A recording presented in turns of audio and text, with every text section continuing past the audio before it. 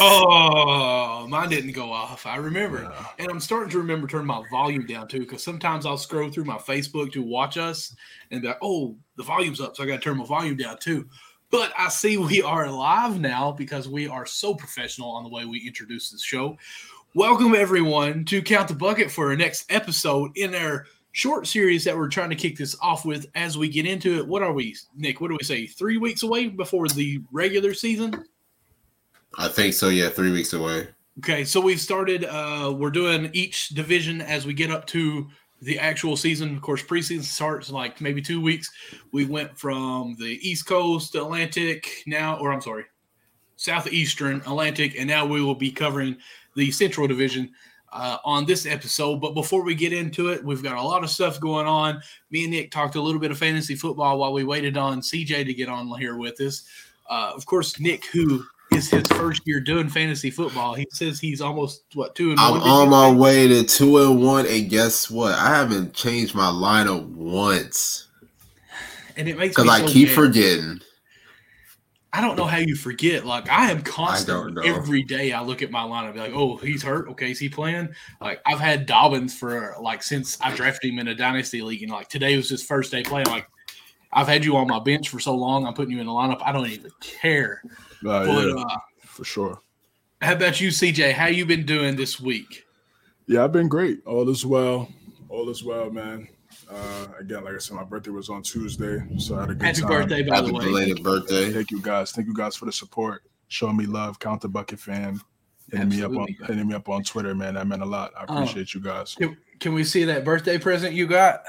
Yeah, so came right on time, my guy. Boom. My guy, Michael Lawson, man, hooked me up with the CTB limited edition cup. Yeah, Mike. This is premium right here. If you want to get this, you got to be a part of the CTN fan. First off, make sure you like and subscribe for the YouTube. That's what we need you to do. First, and on Apple. Support. Give us the rating on Apple Podcasts, Spotify, and then we can see what's up. We could definitely hook you up with one of these limited edition factor right here, man. But appreciate you, bro. Absolutely. Yeah. Hey, you know what, Nick? We might need to talk about this Patreon you were talking about. Maybe this would be something. When you join our Patreon a certain amount, we might just get you a cup of some sort to join. Yes, sir. Definitely, 100%. Hey, that's what we need to do. We need to get a CTB Patreon, bro. Exclusive content for the fans. All right, see it through. Oh yeah, but yeah. See, CJ was luckily able to get his early birthday gift with the Count the Bucket Cup. I might have to wait till Christmas at this point to get mine. Well, I want to say I remember you saying something last week, and I cannot remember what it was. When I was like, I made the comment. Well, you know what, CJ, I might just send Nick's to yours instead and wait on Nick's. What did he say? What was it? But I cannot remember because I remember we laughed about it. So it's kind of comical that yours came before Nick got his, but you know what? We don't even know if Nick's is in the mail yet. Well, I'll have to clean my truck out. We don't even know where it's at. Somebody about to get a free Count the Bucket Cup. It's out there somewhere. Yeah, that's what I was just. Yeah, that's crazy. That's a fact. Oh goodness! But you know what? As it's scrolling across there, it makes me want to go ahead and do this. Of course, as you guys can see on the ticker down there, go follow us on Twitter, which CJ already said. Count the Bucket USN. Subscribe to the YouTube channel. We got we're streaming right now on Count the Bucket, also Unwrapped Sports Network, who we're very thankful for the network. Of course, we have a Facebook page as well, Count the Bucket on there. Of course, all of our podcasts for you guys that are listening, not seeing our beautiful faces whenever we do post this live, which I need to get better at that, and I do apologize. That's going to be Apple Heart Radio, all those Spotify, everything on there. We are pretty much blasting all social medias except for Instagram. We need to get on there, but you know what? I'm not very photogenic other than my beard, so I'm hesitant on that. But I was trying to – there it goes. As you can see right now, thejavaseeds.com. Get 20% off with a promo code BUCKET. And what that is these tasteful Java seeds with 2 cups of coffee per bag that can keep you awake if you're in college for sure, help you study for those finals that will be coming up soon. Or if you're like me, got to wake up at 4 o'clock in the morning after listening to us live here to work a freight truck that's coming with over 160 pumpkins for the holiday. Hip, hip, hooray for that. So I will definitely be eating on some of these in the morning to keep myself awake, ready to go, and ready to talk basketball right now at least. So, bam. I think we got everything done right there. Of course, we'll try to promo some more a little bit later as we get on into here. But what news do y'all want to start with first? Like, I want to get into the divisions, but there is definitely some more headlines that kind of happened that. So one of y'all need to check the group chat because I just text something to you. I don't know if y'all saw it yet. Yeah, it was perfect. It was perfect timing. Yeah. So automatic green light to jump right into that situation. Absolutely. Let's go ahead. Absolutely. Yeah. So, even though we're talking about the division, of course, breaking news happened, 3 or 4 days ago? Yeah. It hit Wednesday night, actually. Okay. Wednesday night with Boston Celtics. I'm sure you guys have heard about it. If you watch any kind of sports media or even social media, you have seen something that's going on. Nick, I know you kind of want to talk about it a little bit more. Do you want to open it up? I'll give you the floor to kind of go with that. Yeah, so basically just to elaborate to keep things short, the Boston Celtics suspended their rookie. Well, he would have been a second-year head coach, but they suspended their head coach, Ime Udoka. It looks like Ime, how can I say this? Ime was having relations with one of the staff members for the Celtics. And apparently, this was something that had been going on, I guess, throughout the season, through the playoffs. And the Celtics front office, I guess, found out about it around July-ish. So when the news initially came out, and this is why journalism is just super important, because I still don't feel like we even have all the facts, because the first night or the first day that it was reported, it sounded like it was a consensual relationship. So I was on Twitter practically saying, if it was consensual on both parties, I'm not saying that we should not hold Ime Udoka accountable, but I was disagreeing with the whole, with the entire season suspension. I was like, maybe 30 games is enough, but it was both parties. But then Friday comes around. Now it's a lot worse that it wasn't consensual. So now we're like, okay, where is this going? So now, when you say consensual, now you're talking about the two parties in action. Yeah, yes, two parties. So they were consensual. You're talking about Boston didn't consent, right? No, so basically I'm talking about two parties between Udoka and the other female that he was involved with. Apparently they were saying that both of those sides were consensual the first day, but then reports came out a day later. Okay, I haven't heard that part. Okay. Thursday was both parties with Udoka and the female were consensual.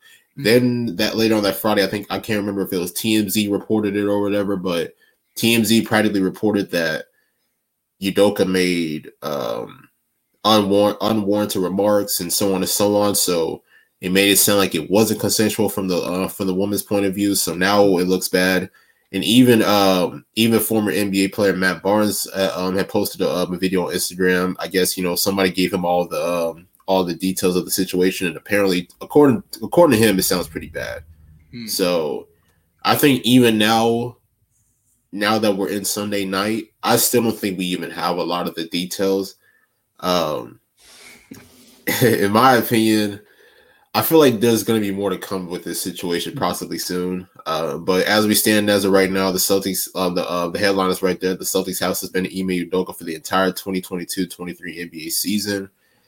And who knows what's going to happen after that, honestly. I mean, it's a bad look for Udoka, honestly, just because, he was a rookie coach and he did such a phenomenal job with that team, especially after January, turning that team around, getting into the finals. So this is a really bad look, in my opinion, for him. He did have a good year, but he's not, in that same stratosphere as like a Greg Popovich or, whoever. So, for a rookie head coach, you can't really do things like this. You know what I'm saying? Like your focus should really be on really getting the team together and really just prioritizing really helping his team become champions.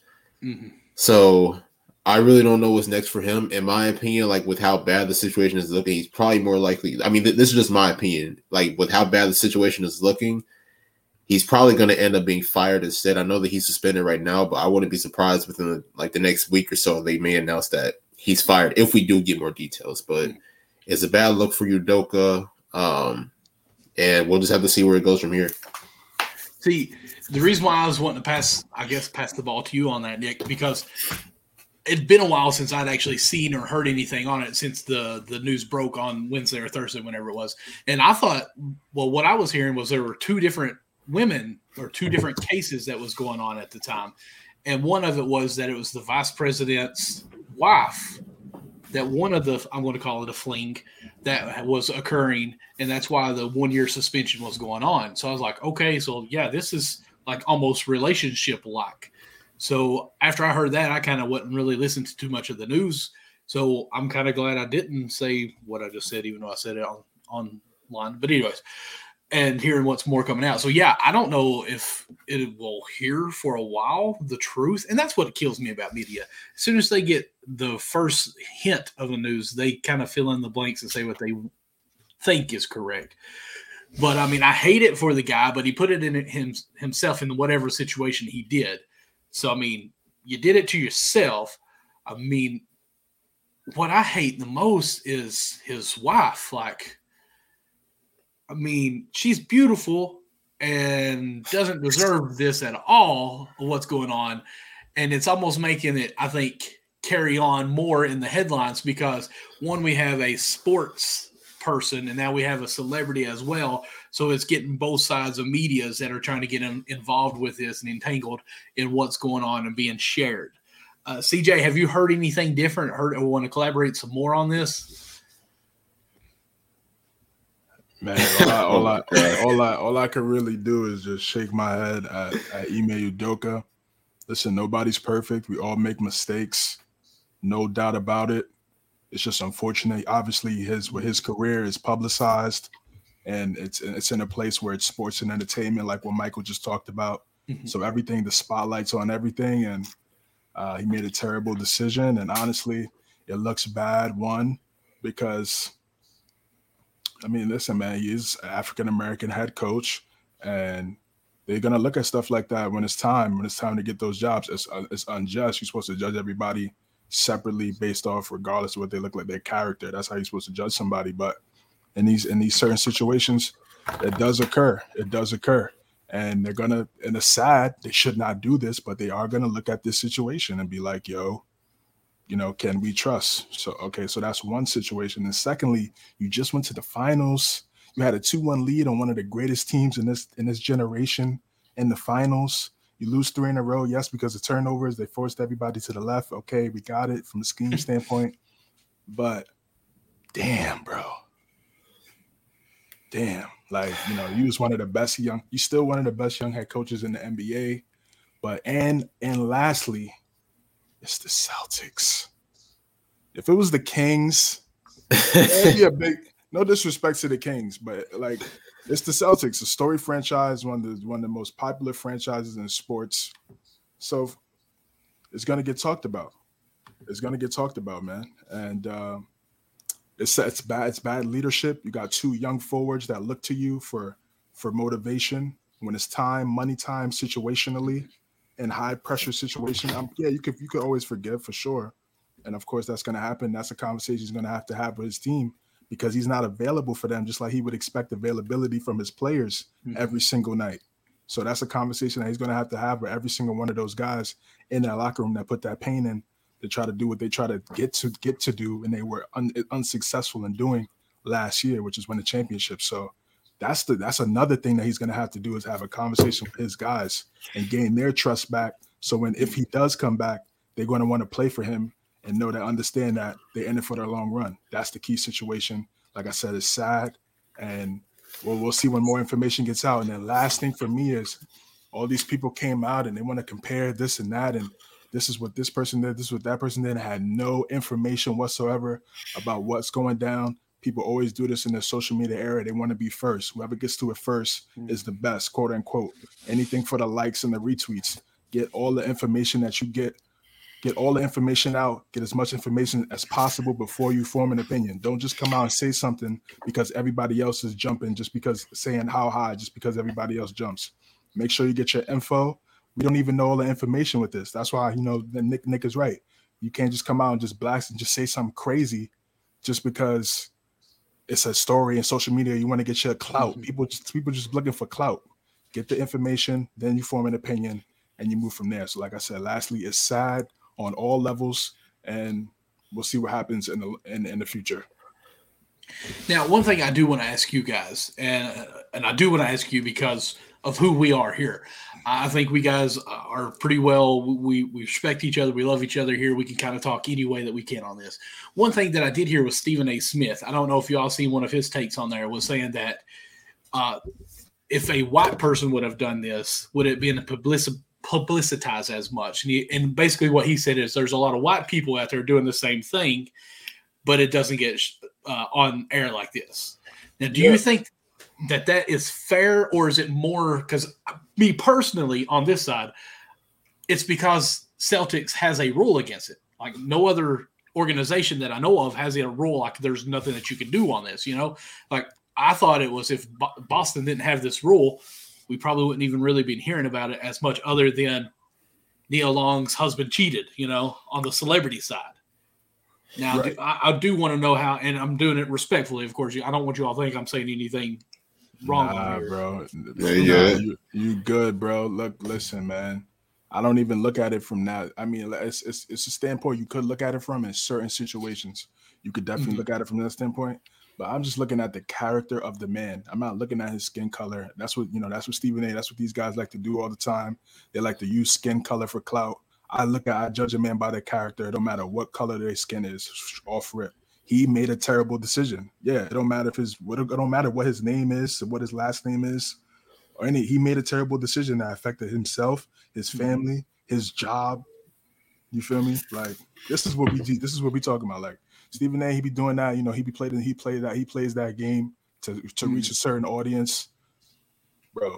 That's not us. You feel me? I'm judging homie by what he did, and he messed everything we talked about was life and basketball, not that extra stuff, Like that extra stuff is like, for the cloud. Like I said, if it don't matter what he looked like, if he had made that terrible decision, I would critique him the same way. It'd be the same thing because at the end of the day, it's your life, and you decided to do that, and you have to pay for the consequences. It doesn't matter what he looks like.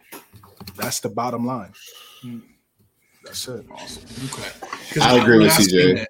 Well, good, because when I seen that, I thought that was just such a bad take, and I just thought, one, the way the country kind of is as far as pins and needles on different way of saying anything in that situation. I thought, that's almost even adding a more dividend. I don't know if that's the right word. Dividing even more. Division, yes. Division. Like the man did wrong. It doesn't matter who he is. He did wrong, and that's all it should have been. Is he did wrong. His wife. Or are they married? I think they were engaged. Okay, I think they've been engaged for a couple years. Actually, as I said, I want to see that I seen something like 5 years, and I thought, well, that should have been a red flag there. But his relationship with Miss Long is what he damaged the most, and that's where the focus needs to be on. It doesn't need to be on any other curtains that's going to go on to make any other side stories to where you're trying to actually get more publicized or get more views. Like, let's focus on the main thing here. And I just thought, when I heard him say that, I just thought, man, that's the wrong time to be saying anything like that. But Nick, go ahead. I kind of jumped the gun on you there, so go ahead. No, you're good. I mean, but let's just be honest. I mean, and I told this to y'all yesterday, and I mean, you just see so many people. I mean, even CJ alluded to, a lot of people just giving their own opinions on social media. It's majority of people that don't even watch basketball, that don't even keep up with basketball. They probably didn't even know who Ime Udoka was before the situation. The reason why it's such a big news is because who he's with. Nia Long has been a long time actor for like 30 plus years, and it's an unfortunate situation because she has nothing to do with this. It's like immediately after the story came out, she was trending on Twitter, and it's like, oh my god, like what the heck is like, why is Nia Long trending on Twitter? And then obviously you see that, so it's like it sucks for her because. Hopefully she's not really catching any slack from it, which I don't believe she is. But it's like, she doesn't have anything to do with the situation. This is totally on Udoka. This is his wrongdoing. He should take full accountability for it. And it's just an unfortunate situation all around. But I definitely do agree with CJ. I'm not really looking at the color. I'm really looking at the character in the decision making that he did. Udoka should definitely be held accountable for this. Honestly, in my opinion, and like I mentioned earlier, we probably still don't even have all of the reports. They probably still don't know. There may be more that may be leaked out, possibly within the next few days. So you just never know. So This is just my opinion. I know that he's suspended, but if more does come out and it does seem pretty bad, like if there's like any like sexual harassment allegations or anything, he's probably going to get fired, and it's going to be unfortunate for him because he's such a great coach. He may not even get a job in the NBA again, which kind of sucks, man. So it's just a crazy situation all around. I don't know what's next, but right now it's just not really looking too good for him.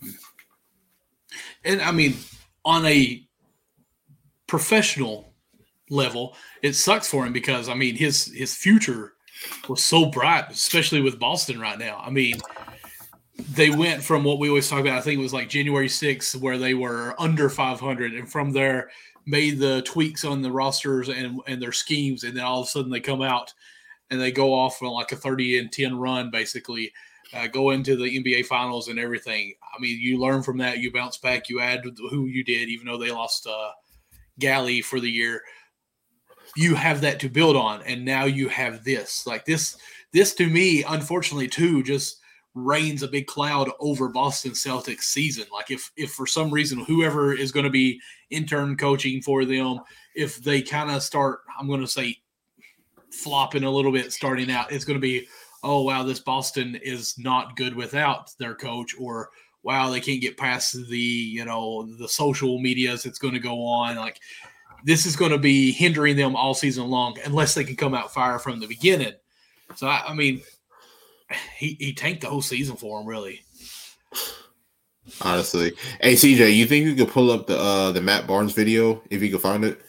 Yeah. Try to see if I can pull that up. Yeah, the one that he went back to correct, or the one that because I thought he took it down. Yeah, so the first one came out Thursday night, and this was right after the Celtics had announced that they were going to suspend Udoka for the entire regular season. So me and Matt Barnes were on the same page because by the reports, it was both me and parties. Matt Barnes were on the same page. I mean, hey, we were. I mean, at the time, the reports were it was consensual on both sides between Udoka and the woman that he was involved with. So that's why I was saying, you know what? Like, if both parties were consensual, I do believe that he should be held accountable, but I didn't believe that he should be suspended for the entire season. And then that's when the next day, I think Matt Barnes immediately deleted that post after he posted it, and then came out the next day with another video saying that he can't condone anything that went on. So by the looks of that video, it's pretty bad. That's what I mean when I say we probably don't have all the details, right? And they might get leaked possibly soon. So here's the video that Nick is referring to. We'll play this for our listeners. They won't come out and say it. And since I'm a part of the media now, and I try not to be like everyone else, I try to, report and talk with facts and honesty.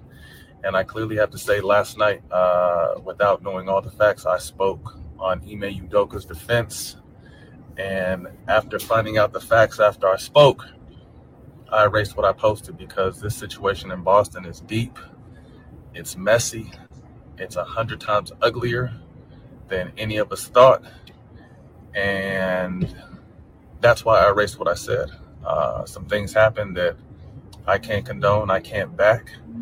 And it's not my place to tell you what happened. If it ends up coming out, it ends up coming out.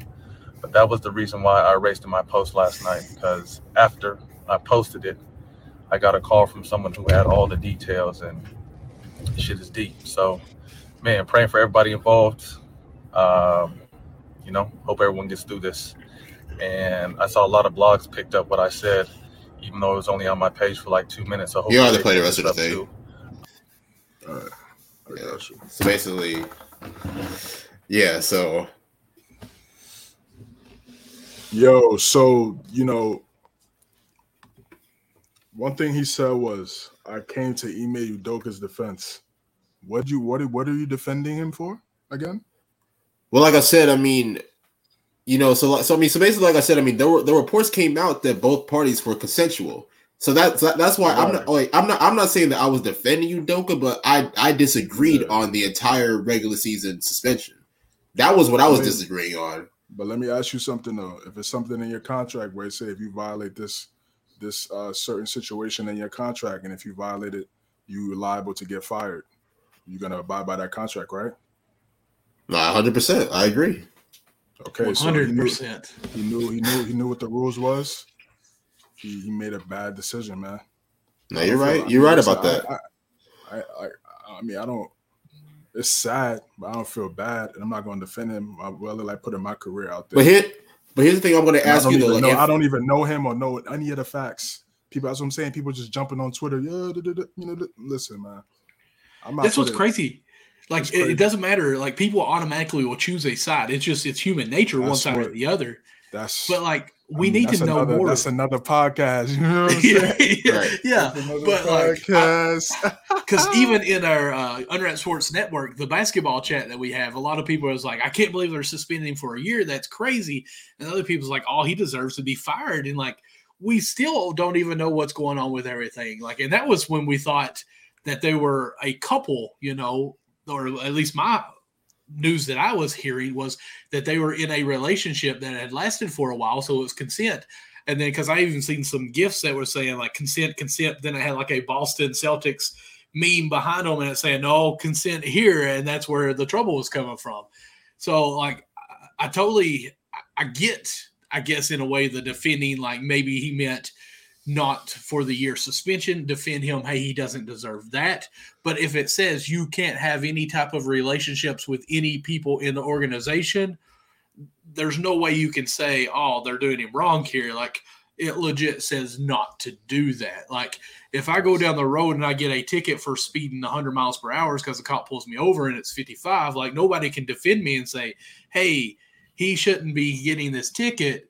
I didn't obey by the rules. Like, I mean, that's just what it is. It's like, facts. Yeah, my old coach used to say, if it looks like a duck, it's a duck. Exactly. Right. Exactly. Of course, he throws more words in there, but here's what I'm gonna ask you, CJ. Like, here's what I'm gonna ask you real quick. So, I mean, you mentioned it earlier, like you know, this is the Boston Celtics, one of the storied franchises in the NBA. So, you know, like you said, I mean, if it's a part of that contract that, you know, you're not supposed to have any type of relations with them, like any of the staff members, that you should get fired. So regardless of whether it was consensual or not, why do you think that they didn't just fire him immediately after that instead of just waiting to give him that suspension? Well, I'm not saying he should get fired. I'm saying if you violate something in the contract, you have to pay the consequences. That could be getting fired or getting suspended. I just want to clarify that. I know what you're saying. Okay. I just want to clarify for somebody who may have a question about that. Yeah, I mean, listen, he's still. They went to the finals. We was in the group chat. I was like, they went to if they had got knocked out in the first round, out of there. Oh yeah, no easily. Hesitation. But since they went to the finals, of course, they went to the finals 2-1 against the Warriors. Last person to only do that in the finals was Kawhi, right? Yeah. So that put you know what I'm saying? Yeah, they didn't get it done, but they're right there, 24-25 respectively, and he led them to the finals. So he's talented enough to keep his job, but this is it. Working on a tight line. I want to know what the law or what the rule in the contract that he broke. Like, I want to see it written out. I don't know. It's probably against staff, having or whatever. Like I said, we'll find out. When the information comes out. Yeah, but I mean, I definitely violated that. I've seen some stories. I don't know. I've seen some little things here and there online. I don't know if it's true or not, so I'm not going to bring it to our platform. You feel me? But I'm just saying, like, it's probably really bad, man. It's probably I'm reading Vic's comment here, and I'm loving it. He says, "Yeah, that's Nia Long." Except for you get Klondike bars. I run butt naked and get tased by 100 cops. Yeah, sometimes when you get to a certain spot in your life, these people, they feel like they have all the power. You know, he's that head coach of the Boston Celtics. He probably feel like you know what I mean? He had that swag working in there. Yeah, of course. Yeah, I'm the head coach of the Boston Celtics. Mm-hmm. What's up? He had that energy. We just went 51-31. That's a bad energy. Because you know why? Because your pride and ego could get caught in the way, and you can make a terrible decision like that man. And ruined his career. More than likely ruined his basketball career. Now, we don't know for sure. We don't know for sure. Right. It's possible. He put it in jeopardy for sure. He definitely put it in jeopardy, but we don't know exactly. Let me back that up. He put his career up in shambles. We don't know what's going to happen now. Can he bounce back with whatever it would do from this? Because if he does get fired, a year or two, he'll probably get another coaching job at some level. I don't know. So this is my opinion though. I feel like him. I feel like him. Well, getting I mean, we don't know what suspended happened exactly. So like we him- just find out what happened. Right. The Celtics suspending him is probably the best thing for him right now because I feel like if he were to get fired, that's it. Like in my opinion. So now it's like, you get suspended for an entire year. He has an opportunity to come back next year. I mean, unless Boston makes another decision in between now and a year from now. But or unless that assistant coach takes them to the finals too.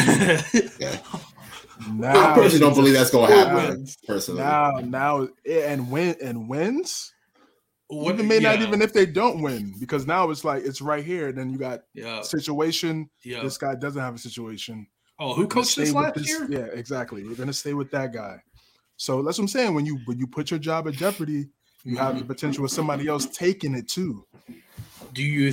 Let's talk about this a little bit before we stay on this, because we're already 30 minutes in it, and the whole episode is actually to talk about this other division. So let's kind of at least hit this a little bit before we move on, which I think this is a great topic that we're on.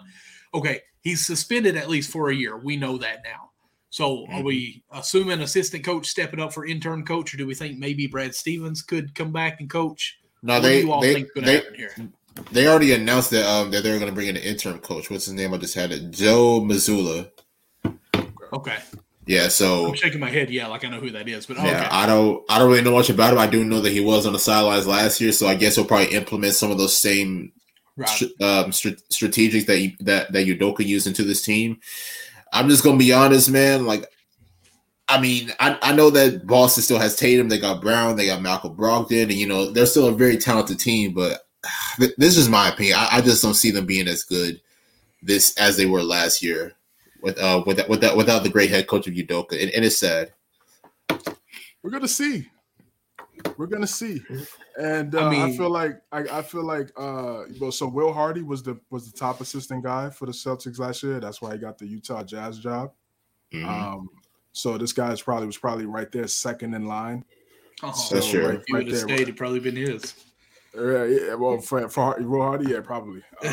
But I'd much rather be in the Utah situation because at least, you're taking L's early on. But you're taking L's early on. I mean, because of it's expected right now. Right. Like I'm saying with the Udoka situation, but not team for team. Of course, you take the Celtics. Where they're gonna try to cancel you, man. You feel me?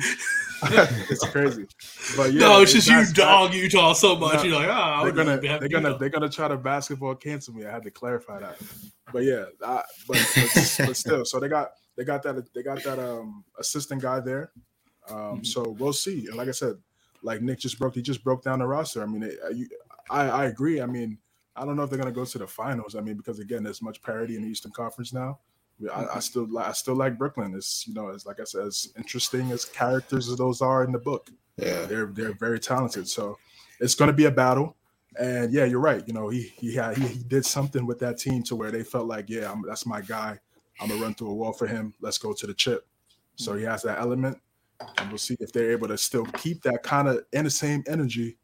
And then we'll see what this head coach is. Maybe this head coach could use this opportunity and try to get himself a job. Absolutely, 100%. Next man up. Yeah. Only thing I think of here is I think of Sean Payton back when what was it? The headhunters they used with the Saints. Bountygate. They weren't the same team after they won the Super Bowl without their head coach.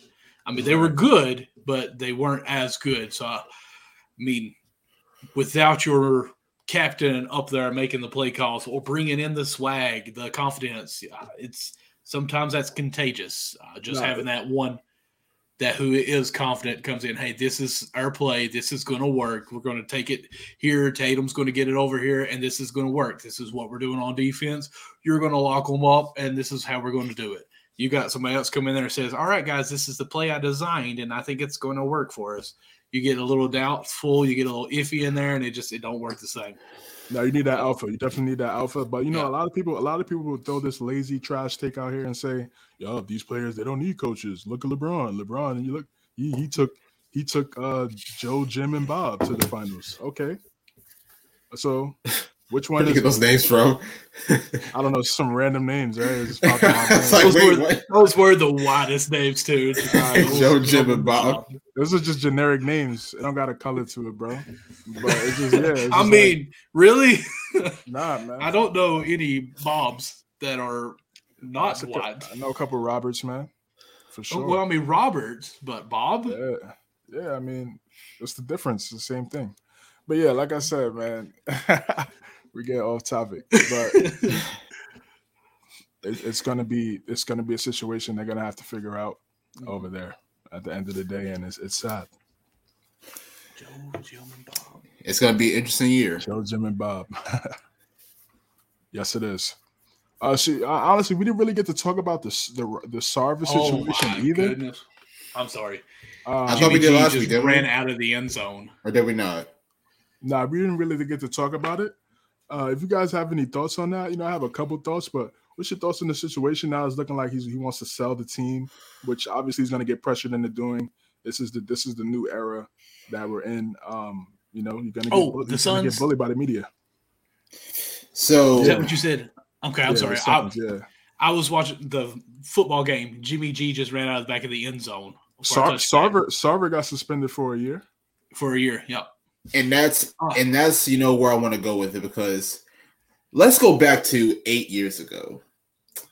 Los Angeles Clippers had the owner Donald Sterling, and this is like this was like, I think I want to say that was Adam Silver's first year as commissioner. I think David Stern had just left, and now Silver was stepping in. So obviously the situation happened with Donald Sterling. He had a mistress.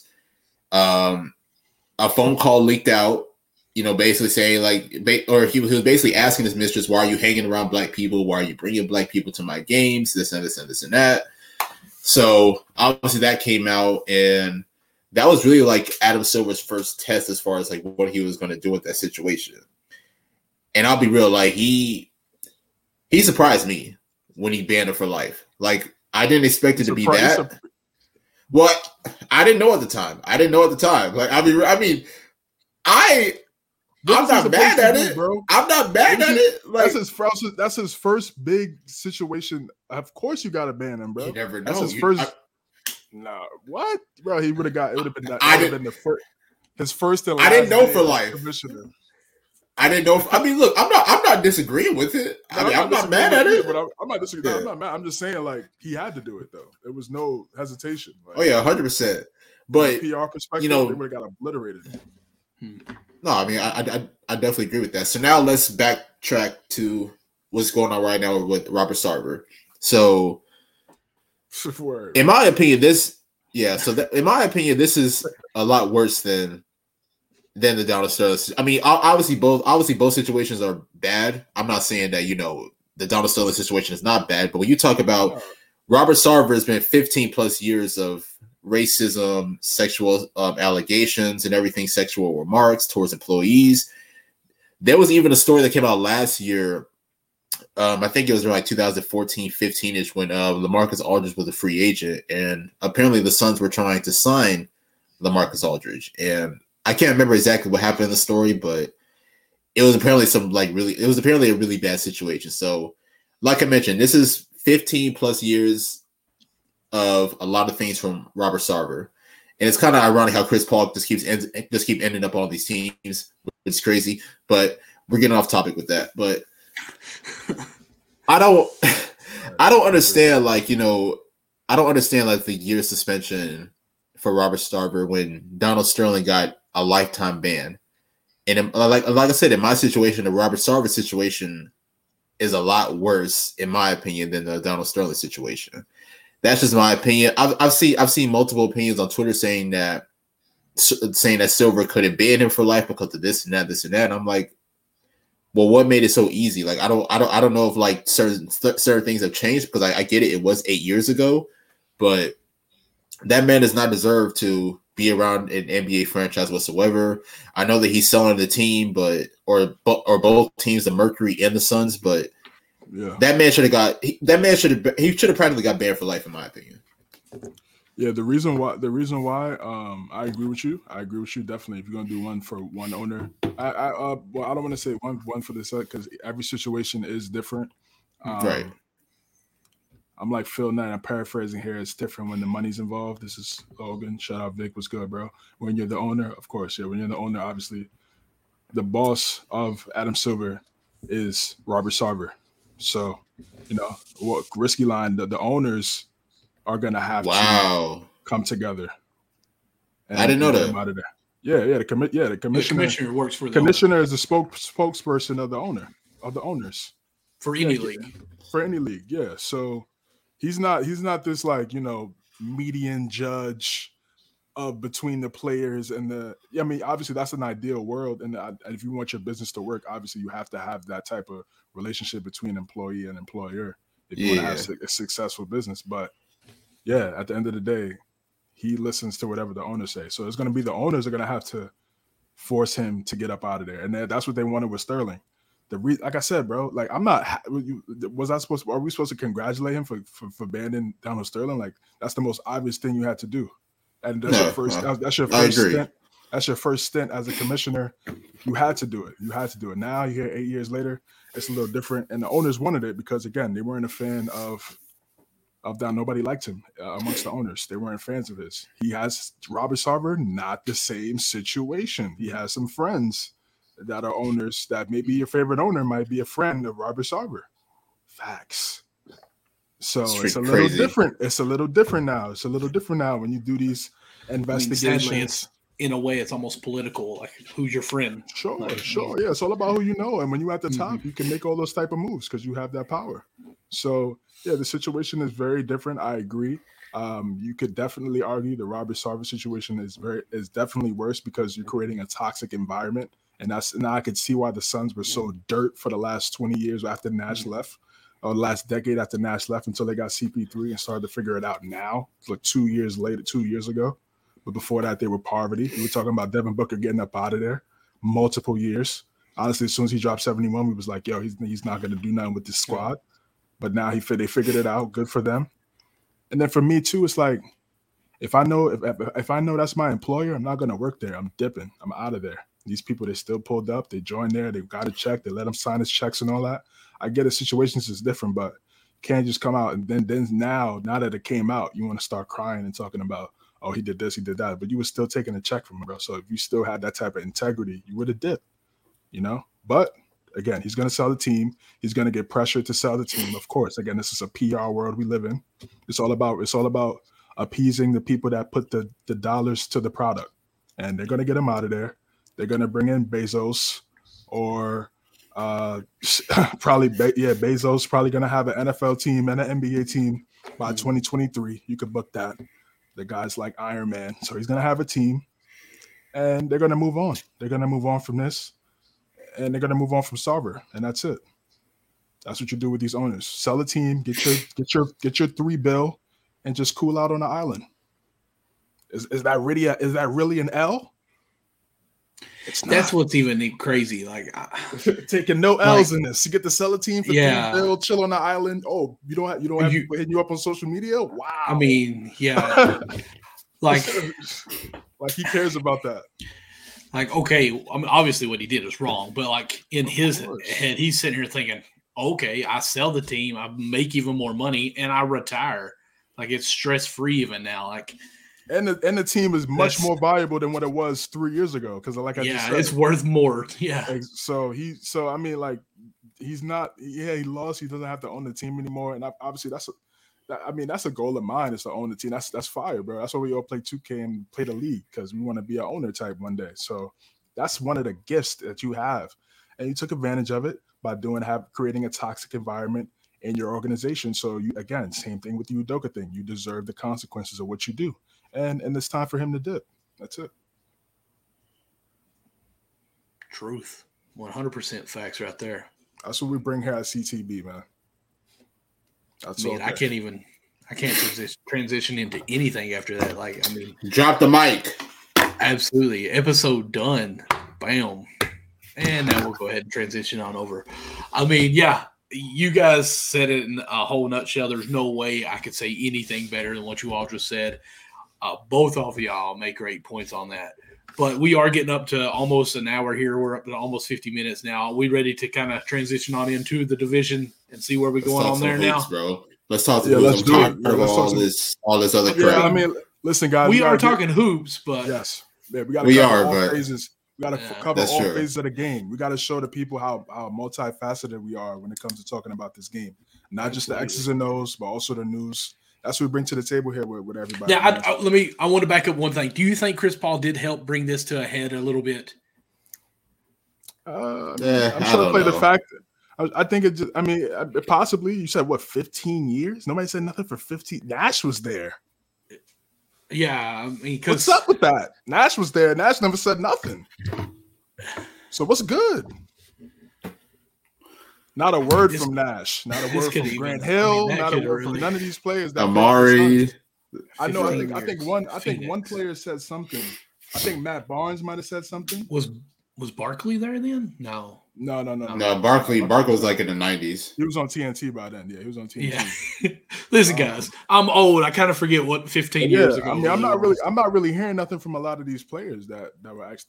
So I heard players talk about Sterling, Baron Davis, the knuckleheads, Q Rich and Darius Mott. They were talking about. They were saying, it's crazy. Like they actually stopped Kobe from going to LA because I think after Shaq had left, they were looking to trade Kobe to LA, but they stopped him from going to the Clippers.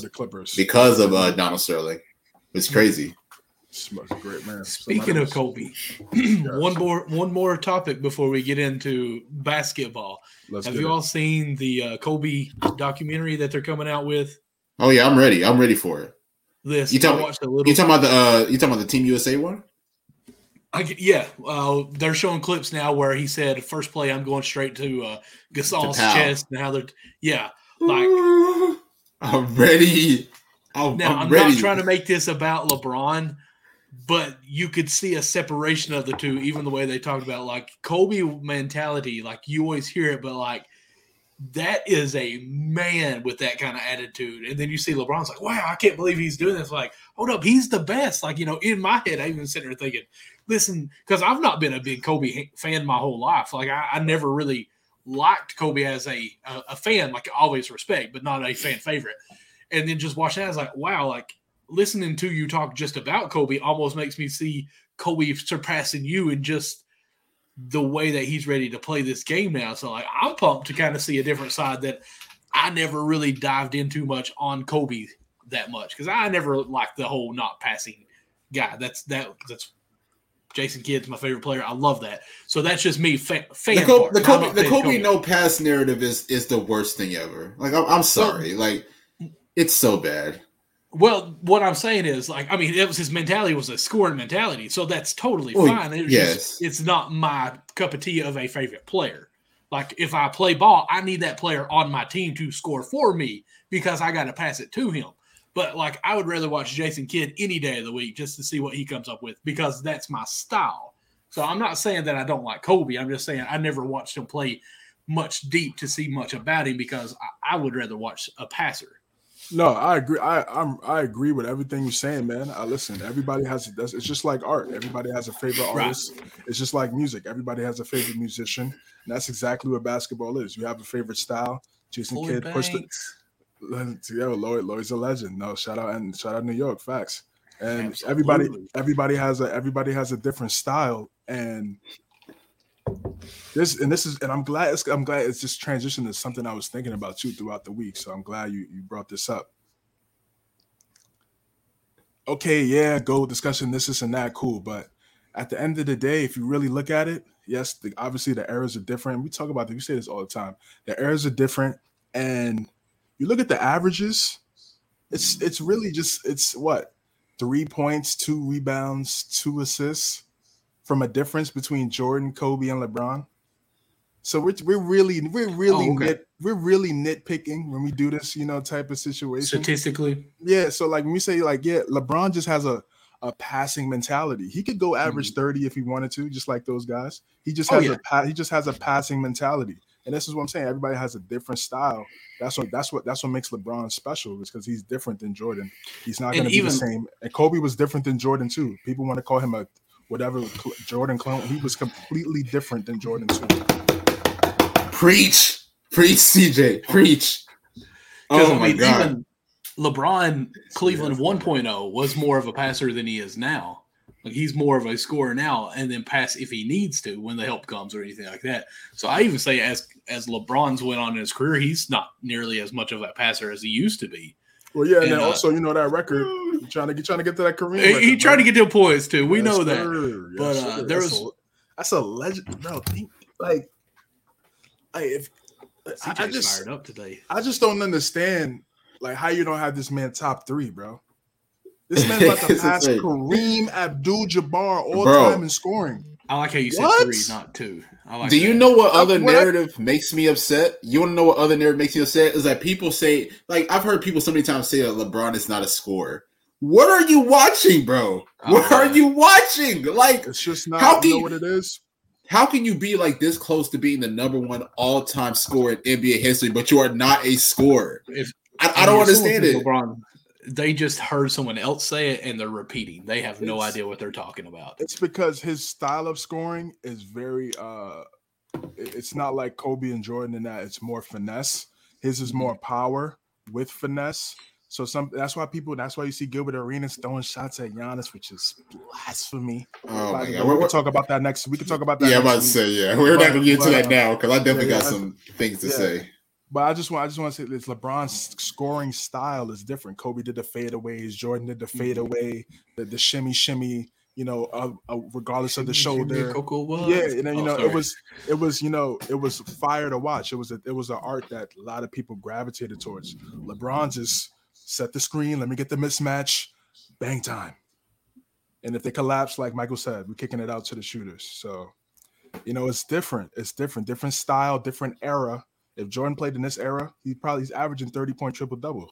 I promise you. Oh yeah, absolutely. Not even 100%. Not even a discussion. 30-point triple-double for multiple seasons, probably his whole career. But see what Westbrook is doing? He would do the exact same thing, but better defensively, and could shoot the 3. And can shoot the 3. You got to think as well though. Like the Jordan's, at least in 5 of his first 7 years, Jordan averaged at least 28 a game, at least. Yeah, I was playing the Jordan challenge, and you had to be Jordan in North Carolina. Yo, that paint was so clogged. Oh my God! There was no 3-point. There was no 3-point line in college back. I mean, it started in 1980, but I didn't have it in college back then. So I'm like, and still, it wasn't really a thing. Like it was there, but you still didn't shoot it that much. Yeah, look at this line. I'm still gonna shoot inside of it. I'm not shooting that, which is insane to think about. Percentage. That's insane to think about, bro. Like, I'm not shooting out here. Nah, I'm good. We're gonna shoot in the 2s for 2 decades. Yeah, that's crazy. All right, but yeah. I was going to the paint. It was just slashing, bro. When I was playing Jordan in North Carolina. So just imagine if he played in that spacing today. 30, 50, 60-point triple doubles. And there's people talking about like that Jordan couldn't do that because the bigs that they have now, as athletic as they are, that could help on the defense weak side. I'm like, Jordan still did you not see him dunking on Patrick Ewing, dunking on Dikembe? Like, do you think what these big things are soft? That point doesn't even make anybody that says that. I'm not gonna go that far. And that's an NBA player saying it. It don't matter. Listen, if somebody makes that statement, it's lazy because Jordan was dropped. Like I just said, bro, there was no spacing back then when Jordan was playing. So everything was in the paint. He had to find ways to score in the paint with 3-4 people in there, including his teammates in the paint. What? And it was just today. I sat there and watched it in awe. And of course, it's a highlight of Jordan. It looked like he jumped past the big block, went up in the air, faked it here, and then still on the way down shot the reverse on the opposite side. And you're like, that's probably an 8-foot distance that he just traveled in the air and shot it to the other side with a congested paint. If he only had one person there, that's a piece of cake. And he flourished in a big man era. Yeah. At 6'5", 6'6", I think he was. Yeah, so people are saying that's he can't it would be so easy for him today. Oh, this is Reed. Oh, you're gonna collapse on me because I'm gonna slash to the basket. Oh, here you go. Shooter, Kerr, Kukoc should probably be one of the great, would be right up there in terms of 3-point shooting. Kerr, obviously, numbers would be much inflated had he Kerr played would be in like this era. a Klay Thompson, right? Maybe not defensively, but yeah, maybe like a Steve. Like I don't know who's to be like, but he's a knockdown shooter. We'll just say JJ Redick for the time being. Right. Redick is cool, and that's who he'd be, man. So yeah, everybody has different styles, different ways they score, and that's why we love the game. That was my overall point. But hey, y'all, like just before we get into our main topic, just like one more topic. I want to get back into the. I want to get back into the Team USA doc, the clip where Kobe goes into Powell's chest, and he mentioned that he runs into Powell's chest. The reason why I get so fired up is because if you remember, the Lakers had just lost to the Celtics in that year, and Powell was getting obliterated by Garnett, Kendrick Perkins, like you mentioned it. So that moment right there was kind of like a message being sent to Powell. Like as far as like, what I'm saying, like you got to get stronger, you got to get tougher because Powell was a great player. And that's why I like, when Andrew Bynum was with the team, that they slid him to the 4 because Powell is not a banger like his brother Mark is. He's a finesse player. He's really talented with the ball. He can handle the rock. He can pass. He can knock down mid-range shots. So that wasn't necessarily Powell's game, but he still had to get a little bit of an edge to him. So that's why I like that clip so much, because Kobe was just really trying to send a message to him, saying that next year we gotta get stronger and we gotta get tougher. Powell, one of the most underrated sidekicks in NBA history. Facts. What he did in those 3 years with the Lakers when they went back to back, absolutely phenomenal. I know he was good at Memphis / Vancouver, but when you go to the big stage, you play for the Lakers, it's a different deal. When you go play for the Lakers, man, it's a different scenario, different type of vibe, and he lived up to it. He's going to get that statue. I'm proud of him. We actually found out, too, that George Mikan's going to also get his jersey retired. We had talked about that during the finals. We was doing our pre-watch parties, so that was good to hear as well. That reminded me of that. But, yeah, man, let's get into the Central Division, man.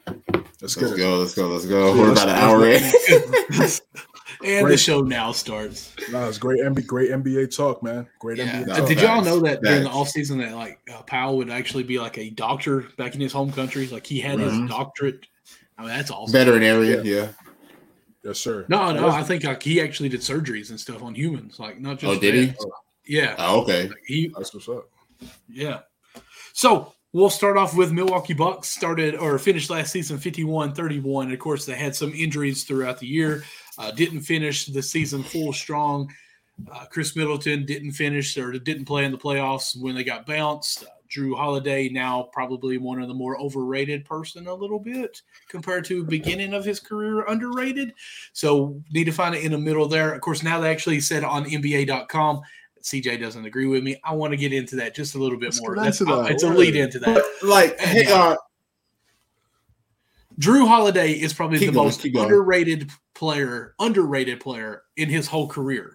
But now that he's with the Bucks, I kind of feel like they are saying he's much more higher. Like what I'm kind of getting at, like they really missed Chris Middleton last year because I was high on Drew Holiday when they won it. I really felt like he was going to be their 2 guy instead of the 3 guy. So even I think I built him up a little bit more. Maybe he was Batgirl when Chris Middleton is Robin, the third person in that unit. So I don't know. I want to get into that and see a little bit more. But Chris Middleton already now is not going to be starting the season on the roster or full strength. We'll be missing some time. Don't know how long that will be. What are we thinking? We'll start with you, CJ. How do you think this team's going to finish in the division? Not the Eastern Conference or Eastern, but just the division. Yeah, I think it'll be much of the same in the division. Because, again, they have an identity. They know what they want to do defensively. They know who they are offensively in terms of giving Giannis the ball. He's completely special in his abilities, able to get to the basket, also creating for others, one of the greatest underrated passers in the NBA we have today. We only just look at the Euro steps and the dunks, but his passing is definitely elite and it should be talked about more. And the Bucks are going to be a really good team. They got Joe Ingles coming off the ACL. Hopefully he can stay healthy. He's a knockdown shooter, can defend a little bit. We'll see how much athleticism that he might have lost in that ACL tear. They do really good surgeries now with that, so maybe he should be good and good to go. They re-signed. They gave an extension to Bobby Portis, which I think is extremely necessary. He's a big knockdown shooter. He can space the floor. He could be in your small ball lineup. He could be in your closing lineup. He's a really good young player for them. I think he's going to be special for them. And obviously, Chris Middleton, you got to keep Chris Middleton. He really solidified himself as a really good number 2. He was definitely needed in that series against the Celtics. They still forced 7 games, but they could have used his shot creation 100%.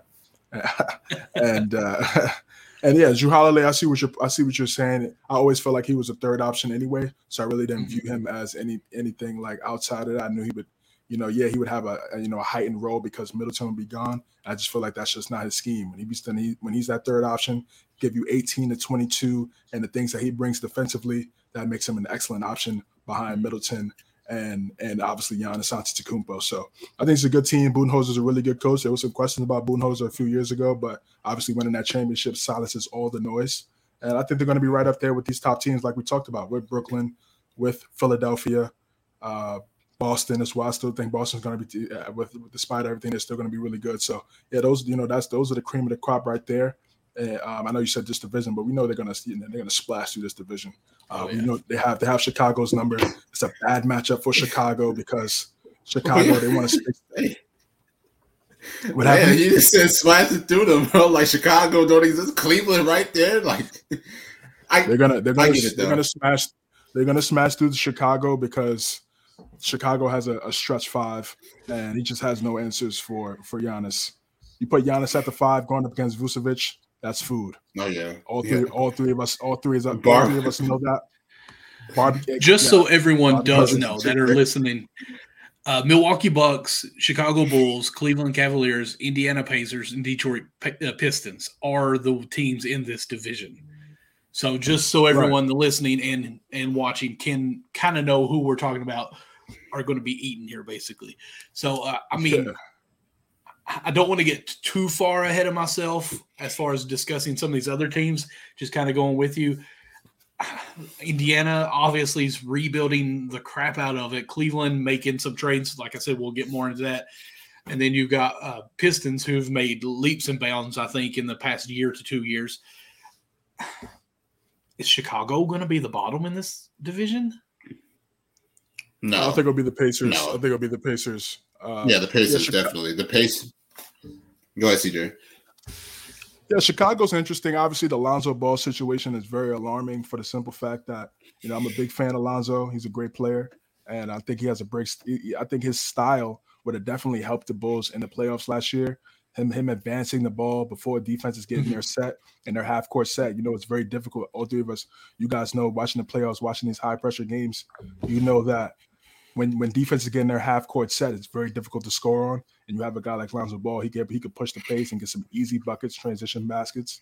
He was really good at that. And obviously, DeRozan and LaVine love to slash. So, that was unfortunate that he wasn't there for them. And now now he's getting surgery. I feel like he should have got surgery last year. He should be ready to go now. Very interesting dynamic I don't think it's being talked about between the Chicago Bulls medical staff and Lonzo Ball. We'll see what happens with that. And then, I feel like LaVine should be the number 1 option in Chicago. That's it. It can't be DeRozan. DeRozan can't come here in the first year and be the number 1 option. You were there for 3 years. Can't happen. So he needs to take over. He needs to have a conversation with DeMar, like, yo, bro, let me see what I could do with the keys to the plane, and let's take us home. And I think he has to stay healthy. He dealt with some knee injuries last year towards the end. And I think the X factor for me on this team is Patrick Williams. We're high on him last year. We thought he was going to have a excellent, I think, second year, third year. Because he does show some flashes of potential. If he could continue to work on his game and be a versatile Swiss Army knife type player for them, they could be good. But I just feel like Vucevic, they are gonna have to trade Vucevic and try to get a better center because he can't protect the rim. He's terrible in the pick and roll. He can't protect the rim. He's a good scorer. He can rebound, solid passer. His shooting is okay, but you don't want your center being your best 3-point shooter. When you got DeMar DeRozan taking mid ranges, Lonzo's a 3-and-D guy, but you don't want your center shooting threes. He needs to get in the trenches and get that money, man. So, are you talking about Anthony Davis with the Lakers? Man, no? Like I said, PSA. If you 6'10" and up and you getting under 5 rebounds, you don't deserve to be in the A. Y'all remember where Roy Hibbert had 0-0 games with the Pacers? He was like 7-3. That was one of the saddest performances I have ever seen. 7-1, and you don't get 1 rebound in 30 minutes. So you just out there running, bro? He's conditioning. That's all it was. Cardio. But Nick, we kind of jumped to the gun. I guess we went into two teams there with CJ with the Bulls and Milwaukee. So back up. Let's hear your side or what's your take on with the Bulls and the Bucks together. So I'm gonna go back to the Bucks because I definitely disagree with you, Michael, about being so high on Drew because I never felt like Drew was ever really that guy. Like, you know, he's definitely not the scorer that Chris Middleton could be. He's not the closer, especially after we saw in that game 3 against Boston. He shot like 11 to 30 in game 3, which is just abysmal. Like, first of all, Drew Holiday should never be taking that many damn shots to begin with, and then you shoot so like inefficiently, bro. Like it was absolutely insane. But I think Milwaukee's going to be in good territory this year.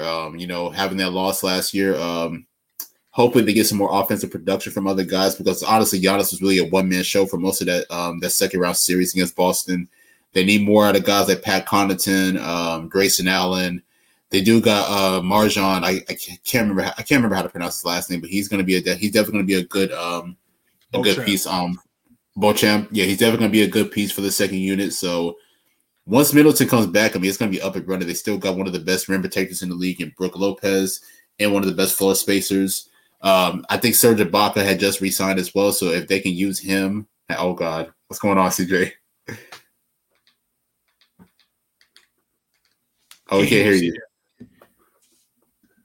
Brook Lopez, he's all right, man, but he should be better than what he is, in my opinion. I agree. But yeah, I mean, I think they just signed or just re-signed Serge Ibaka so they can possibly use him, use his minutes. I mean, depending on his health. So Milwaukee definitely has the better chance of running away with this division. I mean, they obviously have the better team, they have the better coach, and this would be another MVP year for Giannis, in my opinion, or no, another MVP caliber year for Giannis. I'm not going to say he's going to win the MVP. I'm not going to make that pick yet. Yeah, I agree, bro. They need some help they need some more depth, definitely, because when they went up against Boston, even though Boston didn't have great depth, but I just feel like they could use another scorer off the bench. You know, that could drop 15 every once in a while. You never know. He could have one of those 15 to 18-point games. Like, oh, word, he had 15 tonight? Yeah, that's good. That's good. They're going to need him for the playoffs. You need a guy like that. Terrence Ross.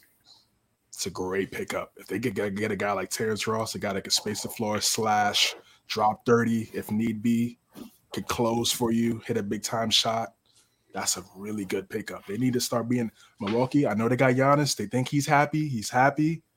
You got to stay aggressive if you're a small market team. You have to stay aggressive. Got to keep him happy. You have to keep him – exactly. You have to keep him happy, man. Especially – since they won one, or since he has won a championship. You already got to the promised land, yes. Yeah. My thing with them, I don't know. I like the team. I think they're going to be great. I'm just always hesitant on them because their season stats always are better than I feel like when they get to the playoffs. Giannis is an open court kind of guy, going downhill, can attack off of a rebound, off of a miss, a steal, anything like that, and go with it. Excuse me, if you get in his way, he's just dunking on you. But we know when it gets kind of tournament time, playoff time, that comes more in a half-court offense. And, of course, they miss Chris Middleton quite a bit this playoffs. We know that. So I don't know how this injury is still lingering over during the offseason where he is going to be missing some time. I say this building up. I mean, I don't think they lose I don't think they're under 50 wins again. Like I'm going to say they're up probably around 55 by the end of the year. But I do think I worry about them when it comes to playoffs still. I just always will when it comes to Milwaukee. Just their scheme when it comes to playoffs, I worry about them a little bit. But they've got a ring, so they're good. But now going on to the Bulls. I just want to say one last thing. Yeah, that's a fair point. I've been saying this for the longest time. I said Giannis needs to play a little bit more in the post. Listen, I know he could be. He's a really good slasher, and that's a good point that you made because in the playoffs, that's what Toronto did. That's what some of these other teams did prior to them going to the capturing that Larry OB. They kind of dropped off, played some zone, kind of play man zone a little bit, kind of play close to him, make it seem like they're crowding him, and then get back to the shooters and close out. So he needs to be in the post a little bit more, be more dominant in the post. One dribble, it's on his head automatically all day. If he played like that, he would get 50 with ease. then they'd really have to collapse. And then he's already a phenomenal playmaker. Again, he's another guy that he should be getting 40-point triple doubles almost every night. Almost every night. The way he played, if he played in the post, Drew Holiday drop it down, one dribble. It's who's guarding that? Who's guarding that? I mean, who's gonna really, guard that? Nobody's guarding that. Because listen, with him, because when you're coming down the court and you're dribbling, everybody knows what's gonna happen. When you're just running down the court with the ball, I'm just running down the court, and yeah, of course it's gonna work. You're 6'11", and you have that gift, and keep doing it, of course. But you need more. You need counter moves. You need counter moves to be successful. It's in every situation. If he added just a quick post game, and it's crazy, Budenholzer played with Duncan. I thought it'd be Coach Duncan. I thought it'd be a perfect dynamic. We still haven't seen it as much. But if he got in the post, Middleton drop, because again, that would kind of mask the lack of off the dribble mid range stuff that he doesn't do right now. If he's working in the post, so they need to add that to his career too. Oh yeah, I think as he gets older, he'll definitely go his back to the basket. But why not work on that now though? Like why? That's what I'm saying. That's what I'm saying. Still, and I'm not saying do it as their set offense, just a counter move. Just a counter move, because if you're in a post, you have to collapse. Then it's better spacing for the shooters. But if you're just driving down the court, I could just show and still get back to the shooter easily. I can still show a little bit as you're driving to give you an opportunity to react off of something. If you give it out to the shooter that you think is open, I'm gonna just close out and I'm gonna get it. But if you're in the post, you have to. The defense is literally their back is turned to whoever they should be in front of, because they're looking at they're going crazy in the post. So you got different type of reads on the weak side. You could make your move. Nobody could guard you. I don't know what they're doing up there, man. I don't know what they're doing, man. I mean, even if it's not even like I'll say a traditional post, like if it's on the block, back to the post, like it could even be a mid-range post with him. That way he could even still get it, we'll say at the elbow, top of the free throw line or somewhere in that range where you could turn around, triple threat that person, one jab, go the opposite way, one dribble, and just dunk on that person. If the weak guy helps from the corner, because that's where that weak guy is going to be on offense, you've got an easy kick out to that person in the corner for the three. I mean, it's a one dribble, one move, and Giannis can make that from the three-point line. Just bring it on in a little bit. Even if it's, I'm just kind of spitballing with you here. I'd almost like to see him come from the block almost in a unorthodox pick from I want to say a down screen from a with guard. him from a guard, but kind of rolling up. So he has this momentum where it's almost like he's manipulating a fast break where he gets the ball from the top of the key, coming downwind with the defense. It's almost easy. just something easy that you can change it up a little bit. Because again, like if he catches it top of the key for a hesitation there where he's got to create, you can back off of him a little bit. I mean, he is getting a little bit of a shot, but you can almost play mind games with him, cheat at him, like you're saying, show double team, and then almost make him create the error himself. So, I mean, there's definitely different ways that they could be manipulating this offense. And we're average Joes here that's coming out here as experts. Like, sign us up, Milwaukee. Like, look at this. We didn't even, plan anything. We have no notes. We just already gave you an offense there. Especially It shows something they look at, but they just got to do it more. Yeah. I wonder if you could do like an on-the-ball screen, like Drew Holiday comes down with the ball and almost does a little handoff to him and sets the pick. So if there's a switch, you have a guard on him anyways, and then it's basically going to be a dunk. If they don't switch, it's underneath where he should have the first step up with the ball and should be able to blow right by him anyways off of that little mid 10 to 15-foot pick and roll. I don't know. It's a 40-point triple doubles. Man, we're going to start our own little AAU team. Nick, what are you bringing to the table? Let's do it, man. CTB AAU squad. I mean, y'all have basically said everything, man. I was just sitting back, observing. We're talking X's and O's. Yeah. Milwaukee. Yeah, so we got it. Milwaukee has no reason to not, take over the Central Division. They're clearly the best team in this division, in my opinion. They got the best player. So, like Michael said before, they'll probably go around 55-27 throughout the season, because I do feel like they'll probably sit Giannis for a few games. Obviously, Middleton's not starting out for the beginning of the year. So, like I said, Milwaukee has no reason to not take over the Central Division, and they're clearly the best team. especially that division. Like, I feel leap and bounds over anyone in that division this year. I'm going to say this year. I'm going to be strong with that. Now, Nick, did you talk about the Bulls any? Because, CJ, persuade him into Let's the go Bulls. into Chicago, man. The Lonzo injury sucks. And it really sucks for me because I'm really high on him. He's a great playmaker, really getting everybody involved. And he's one of the best on-ball defenders, in my opinion, in the NBA. They really, like CJ said, they really could have used him in the playoffs. And I was really excited when he signed with the Bulls last year because I'm like, we're going to get some playoff action from Lonzo. Mm-hmm. Oh, my God, man. And we still have not gotten that yet. Hopefully we can possibly get it this year. But Lonzo is really a liability because of his injuries. And it sucks because he's such a great player. He's such a great dynamic player, high basketball IQ, high athleticism, but he just can't stay on the floor. And I think that's really going to cost Chicago. Obviously, in my opinion, they will still find a way to make the playoffs just because he still got dynamic scores in Zach LaVine and DeMar DeRozan. And I definitely agree with you, CJ. Zach LaVine needs to be the number one option on this team. I get it. DeMar had an MVP caliber year last year, but he's definitely getting up there in age. And Zach LaVine is emerging, or he has been emerging over the past few years as an all-star caliber player. So, in my opinion, what they need to do is just really utilize Zach LaVine as the top scoring option for the team. And as for Vucevic, I love him. Great floor spacer, but liability on defense. You got to let him go. In my opinion, he's practically cooked on that end. I'm just gonna say it like it is. So Chicago is interesting because I have them around like the 7-8 slot in the East, because Amos funny, but Amos hilarious. Chicago is definitely one of the interesting teams because I don't really have them as far as a top 5 seed in the East. I kind of have them up there in the play-ins position.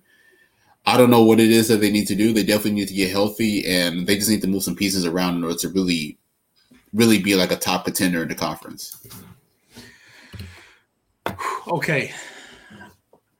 I'm going to say this, and this may be my bad take, and I apologize. But I'm not – CJ's getting prepared for me on this. Like, okay, let's hear what he's got. Get nervous. I don't think Bulls can be anything with LaVine being the guy. LaVine has never done anything with any team being the guy. Is he a dunker? Is he a three-point shooter? Like, I feel like he almost is just a jack of all trades, but a master of none is defiant of him. And I might be a little strong on that. As I say it, I feel strong. I would rather see Ball be the number one option on that. Lonzo Ball be the number one option? I mean, think about like it. Scoring? Hang on with me. No. Not option-wise as scoring, but just the offensive leader of that team to set everyone up. You've got DeMar who can take anyone to the hole. You've got LaVine over there that can take them. I want to see Ball take this next step and say, hey, this is what we need to be doing. Let's set them up in the offense, and then let's get you in your right spots.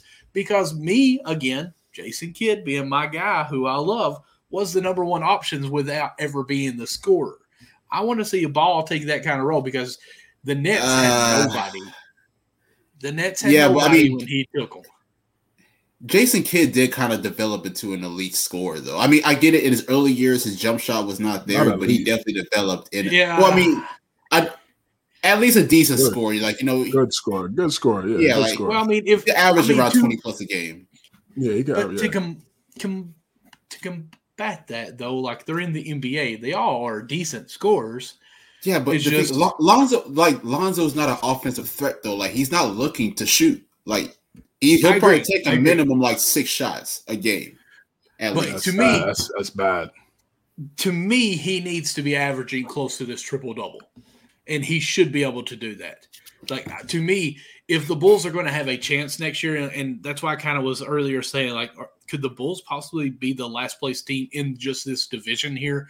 Which there's still some bottom teams because this Bulls, other teams are making moves forward, and the Bulls kind of just stayed the same. And Ball's. I will agree. The Bulls definitely did not upgrade this offseason. I definitely agree with that. And y'all hate on Vucevic so much. but he's decent. They just need to help him in. Well, not on defense. I'm sorry. He's a good player. He's a good player. He's a very good player. But if you're the center, you're the last man of the defense. You're the anchor. If you can't protect the rim, and he doesn't need to be the 5. He's the 4, right? He should be a 4. But even in today's game, you gotta. If you're a 4, you have to play defense because they'll still come out there and exploit you on pick and roll. Oh, he's the weak link. Pick and roll all day, every day. Luka, whoever Luka's guarding and got Kleber, pick and roll. What? Are you going to switch? Gobert was put on the island too, who is multi-defense player of the year. You know how I feel about Gobert. You know how I feel about shots. Gobert was put on the island, but he wasn't in front of the island in terms of guarding somebody. They just put him in a section of the island where he can't succeed like he usually can. Right. You know what I'm saying? So I'm with you there. Like they actually took away his actual good on defense. Right. Vucevic don't have any. But you got to have a certain style to play like that. Now, listen, if they want to play 5 out, okay. Patrick Williams gonna have to shoot because I'm sagging off anybody that's guarding Patrick Williams. I'm sagging. If I'm Patrick opponent, I'm sagging off automatically. If he can shoot, then we can play 5 out. Then now that's an offense. That's a good offense right there for them. They should do that. Now here might be a big reach again. Has Dwight Howard signed with anyone yet? I don't think so. He's gonna find somewhere. He's gonna find somewhere. Yeah. Could he be the Bulls 5 there? That's a good spot. Could. That's a good spot for him. So I don't know if he's gonna start. I don't know. Listen, he's still athletic, but it's just obviously not the same. I don't even know if it's the same Lakers Dwight. Second stint Lakers Dwight. I don't know if we're getting that right now. For Dwight. It's still a purple name. hair Dwight. Yeah, yes, different color hair Dwight now. So it's like I don't know if we're getting this springy athleticism like we're accustomed to seeing back in the Orlando days. But yeah, it could be a good pickup. It could be in the right minutes. So that's my bad take is I want to see LaMelo Ball take over this team. And you mean Lonzo? Lonzo Ball take over this team. It's just tough for him to do that when he can't stay on the court. I agree. And also, again, I don't believe in Billy Donovan as a head coach. Probably a great guy. Salute to Billy. Probably a really good guy. I don't know. I'm just talking basketball. You feel me? I'm just talking hoops. He's not good enough. He's not good enough. I gotta figure out why Michael is super high on Lonzo like this. Look, I love Lonzo. I'm not super high on him. I've been a team to have a chance. I think that needs to happen because Levine's not proved to lead anyone. He used to be a Timberwolves, and not really did much. Okay, there. Well, here's the thing. I'm going to read you some stats from his last 4 seasons. 2018-19, he averaged around 23 a game. 2019-2020 season, he averaged 25 and a half a game. 2020-2021 season, he averaged 27.4 points.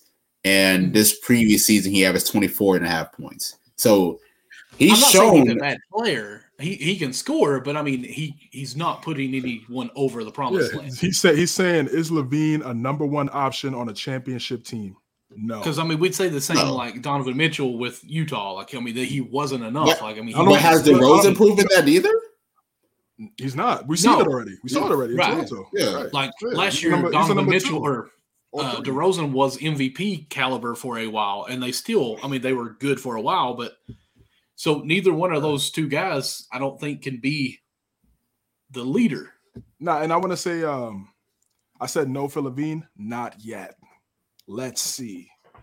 Those are the right words. Those are the right words I'm gonna use for that. I'm not gonna say definitively no, but as we've seen right now, it's a very fair point by Mike. We haven't seen him be like Luka out the gate. Get your team to the playoffs first 3 years of your career.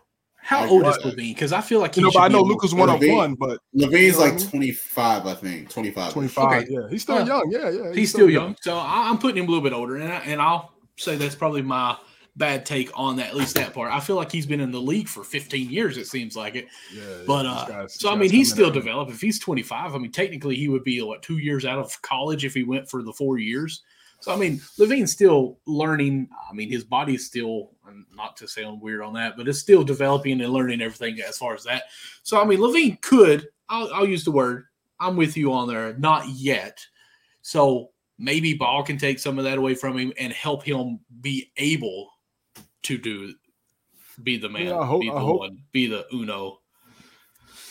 No, I hope so. It's just for me. It's like he just can't stay on the court. It's so sad. I agree. I love it. He's a talented player. I love his style of play. It's something that's rare in today's NBA. You would think there'd be more of it because of the type of spacing. In terms of having that pure type point guard, it's only but a select few. He's in that class, but he's got to stay on the court. Prayers up. Yep. Prayers up. All right, so let's go on to – I'm going to skip a team. Sorry. We're going to go down to this team. Let's just go ahead and get it out of the way because you know what? There's just really not too much that I can think of to really say about the Indiana Pacers. 25-57. I mean, they made a good trade midseason last year.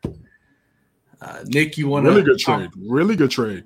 Yeah, you want to talk on that? Tyrese Halliburton is a really good trade. Yeah, Buddy Hield. So he's not gonna be that long. Poor Buddy Hield. I mean, it's a good piece though. It's a good piece to move. It is compensation. Yes. So Hield has probably been traded more than some players have actually played in a game in the NBA. Yeah. Obviously, Sacramento. I mean, what was he? New Orleans first, and then right. Yeah. But then he got traded to Sacramento in that Boogie Cousins trade. His next stop will be a good team. Finally. Lakers next fumbled back. Yeah. His next stop, I promise you, will be a good team. He's been on the Kings, the Pelicans, and the Pacers. His next stop. Hey, you know what could use him? Miami. Sure. Definitely. I mean, really, anybody could use him. Any of the competitors. Especially Gallon going out. Boston could possibly use him too. But what do you think of the Pacers as far as this year, Nick? We'll start with you on this. I mean, it's not really much to say. I mean, the Pacers are clearly in rebuild mode. We saw what happened last year. They traded away Sabonis, Karis LeVert, and a good amount of the other players.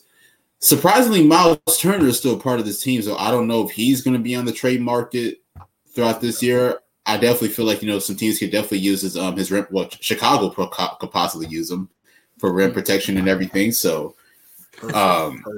So, in my opinion, he probably won't be that long. We'll definitely see, what goes on with that. But, I mean, the main priority for the Pacers should just really build around Tyrese Halliburton. He's a young, dynamic point guard that's on the rise. He's around 22 years old or something like that. So, that should really be the main focus, man. I mean, just to continue to build around Halliburton. They got guys like Benedict Mathurin. I'm really excited to see what he can bring this year for the Pacers and the other guys as well. So, it's really just a rebuild year. I mean, I don't think people should really expect much out of this team this year. Yeah, development, creating good habits, steps to making the right identity of a team because you have a young team. A lot of those foundational type mindset and things you need to bring to the team when you have a young team. I think you have a guy like Rick Carlisle, who's an experienced head coach, who's been through a lot of situations, high-pressure playoff moments. He's dealt with star players in Luka Doncic and Dirk Nowitzki during his coaching career, so he understands that dynamic, was a former player, was playing with Larry Bird, so he knows all the intricacies of the game. So you have a guy like that as a head coach for a young team, I think is a great situation for the Pacers. I agree with Nick. Tyrese Halliburton is a guy you definitely have to build around. That's why you made the move and moved Sabonis to Sacramento. You want a guard. Having a point guard in the Eastern Conference is very quintessential in having success. Obviously, any team, but in the East is very necessary. And we'll see who's going to be. We'll see who becomes the top guard. But I think it'll be Matt. I think Mathurin and Dorte could be a really interesting combination at the wing. Again, like I said, Buddy Hield, he won't be there. He won't be there for long. He will be moved to a better situation where we'll see if he could flourish on a contending type team, because right now he's put up some really good numbers, but on bad teams. So we'll see if he could put up good numbers on great teams, which maybe could potentially make him a champion. But for the Pacers, moving Miles Turner, the same thing. They just want compensation. They want picks. They want to stack up picks. They're 1,000% in the Wembanyama sweepstakes. So listen, like not, they're not going to win a bunch of games, but I just want to see how they play, and I'm interested to see some of those young players that they have. And you cannot sleep on these teams. I know, like, look at the schedule. Oh, it's the Pacers tonight. We should blow them out by 30. They're coming out, with all the energy in the world. Now you look at halftime, you're down 20, and now you got to be perfect and claw back. So, Pacers, young. I like their talent. They have a young player that could be a star down the road. I think they need another Paul George. Is it Mathurin? We will see. It wasn't Sabonis. Sabonis is really good, but he's not Paul George. And that's why they couldn't get as far as they wanted to go. Oladipo, really good. Not Paul George. So, not Reggie Miller. So until they get that again, or Ron Artest, until they get those guys, those type not of guys. Not even Danny Granger. Danny Granger was good, man. Danny Granger was good. He was a bucket. What's it? David West then too, right? David West, 0 rebound Hibbert. Yeah, they had a good roster. He said I do that in there. they had a good roster, but yeah, that's what they need. So is it Mathurin? Question mark. Is it Halliburton? Question mark. I think it's going to have to be one more piece in the draft. Could it be Wembanyama? It doesn't need to be Scoot Henderson. They don't need a guard. Maybe one of the twins. We'll see. I ain't gonna lie. If they get Wembanyama, Pace is making the play next year. I'm sorry. If they get Wembanyama, I'm not talking about nothing in the East for the Knicks, bro. I'm chilling, man. I'm just like, you know what? I'm gonna just enjoy basketball because if they get Wembanyama, he becomes, who we expect him to become. What are we talking? Like, what are we talking? Him and Giannis for the next 5 to 7? Are you kidding me? Paolo Banchero? What? Oh my gosh. Great basketball. Great basketball's ahead, man. Not that I'm trying to get our show canceled here or anything, but do you think the NBA would let a player like that go to Indiana? Yeah, of course. Why not? The small market is perfect. It's like Tim Duncan on the Spurs, situational wise. Not comparing. Oh wow! Do you think the Spurs are the small market? I mean, they're not Dallas. Yeah. I guess so. I never would have. They're not Dallas or Houston. We just look at them as bigger because they won the championships. Right. Yeah. Right. That's it. But they're still a small market. Send them to Charlotte. Come on, we want them in Charlotte. Send them to Charlotte. I mean, woo, that would be crazy. Him and LaMelo. Oh, yeah. Oh, that fast break is gonna be nasty. Pick and pop, pick and roll. What? Picking whatever you want to do. That would be. Send him to Charlotte. Yeah, I'm with that too. I'm with everything. Man, but if he goes to the Pacers, him and Halliburton is just as lit. That's just as lit as LaMelo and Wembanyama too. It's just as lit. Halliburton's nice. Listen, this division has a nice future. It's gritty. Yeah, it's a gritty type division. You got these small market type cities in here. Indiana, Milwaukee. Chicago is not. It's a big market, but their mindset, great. Since we're on the Pacers, yeah, that's what I'm saying. Since we're on the Pacers, I'm assuming we're going to go to this next team. That's where I was transitioning. That's where I was going to with that broad future. We definitely get into this team here because this is my team right here, man. In my opinion, this team is 1 year away. I don't think they'll make a lot of noise this year, but give them some more experience, give them some time to really develop. The Detroit Pistons will be in the 2024 play-in. You'll hear it right here. They will be in the play-in at least. Cade Cunningham last year, Rookie of the Year candidate. That cup looks nice. Just saying. Yeah, Cade Cunningham. It's pretty good, man. This is pretty good. Good.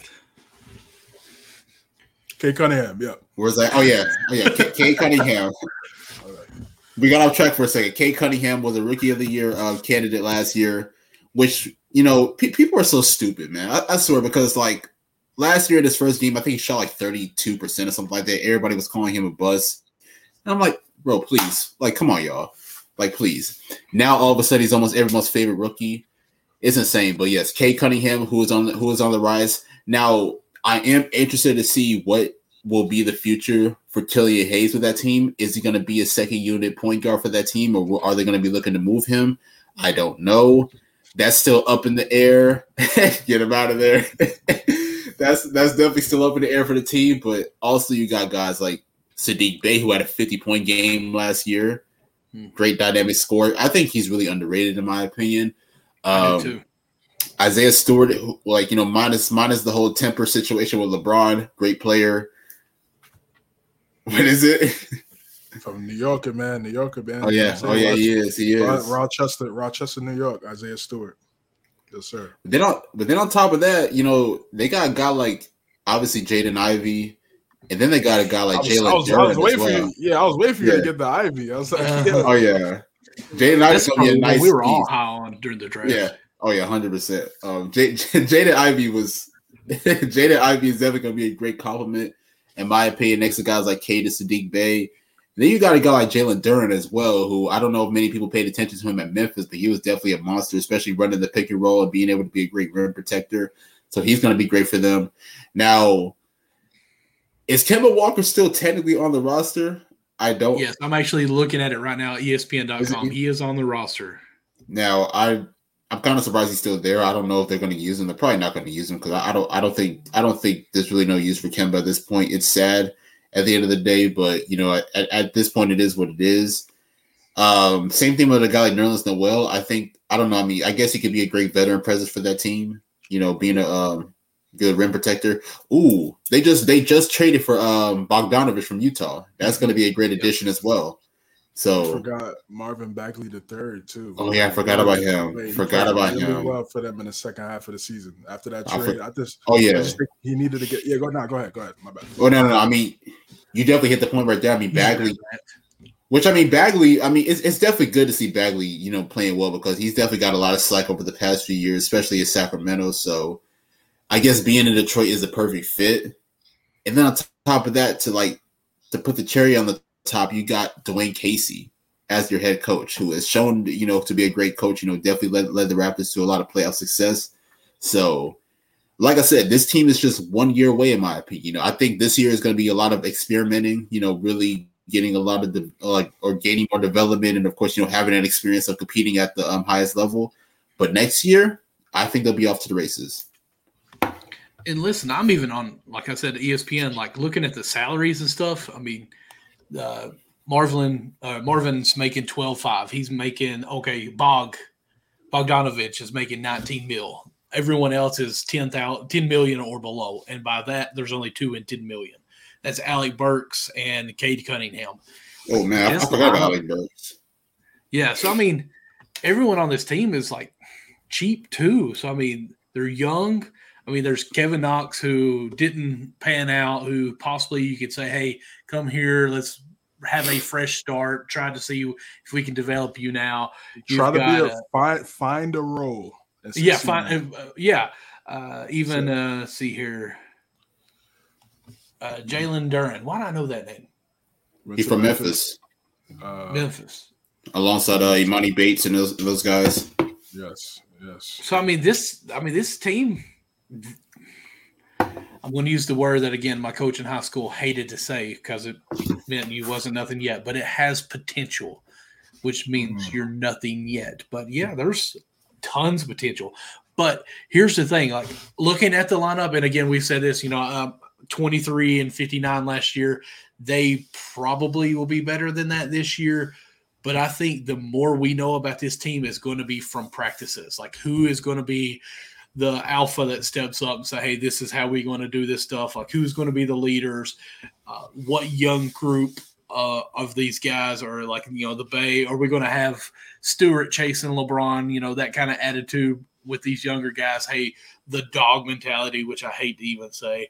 But we've got to see how this team molds into mentally and physically as they move forward. But yeah, this Pistons team are 1 or 2 years a step away from being a powerhouse, I'll even say, or I'm going to use this word a little lot, but dynasty possibly. Whoa, big terms you're using right now. I mean, there's a chance.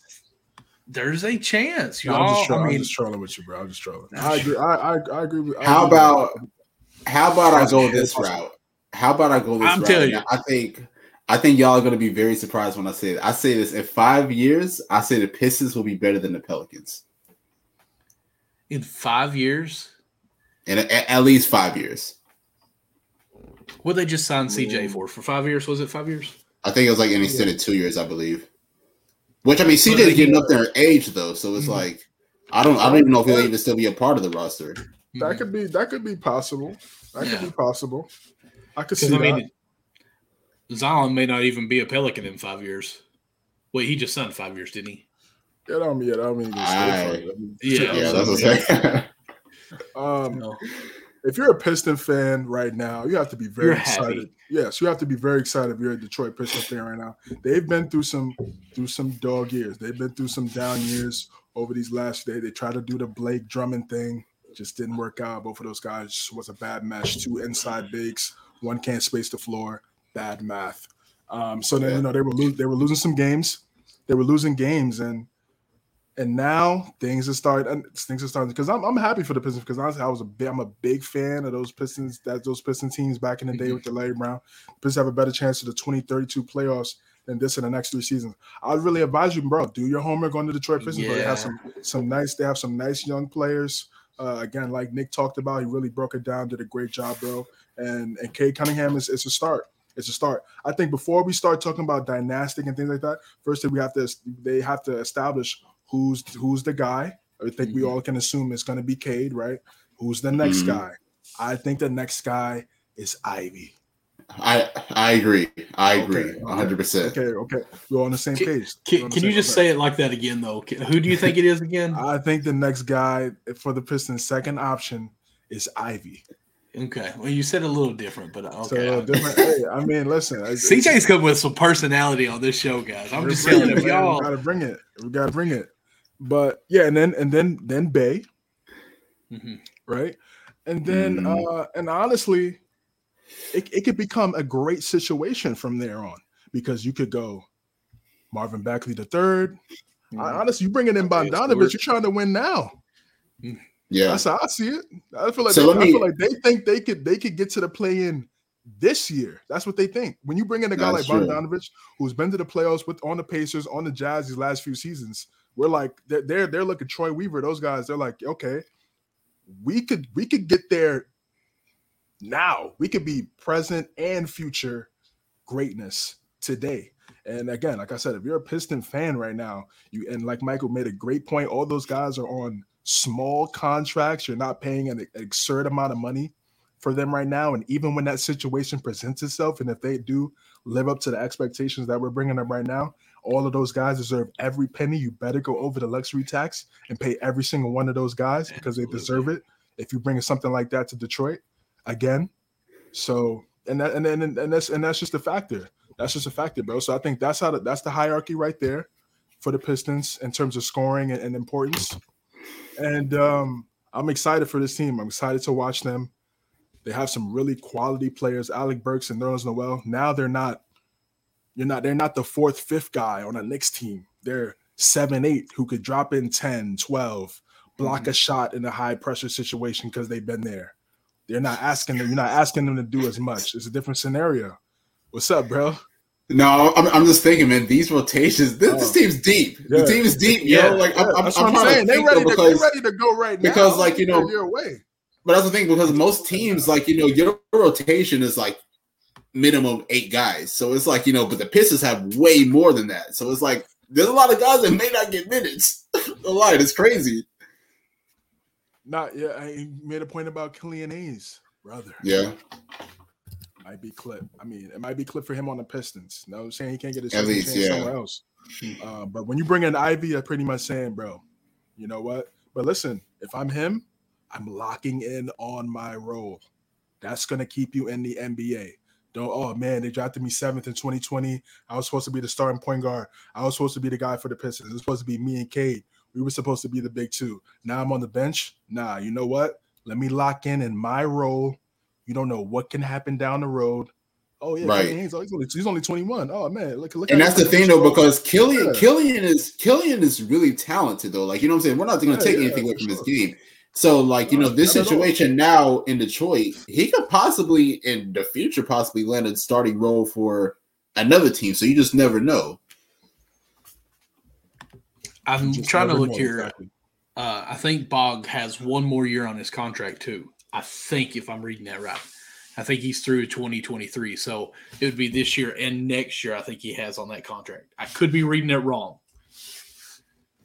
You said that's for Bogdanovich. I think Bogdanovich.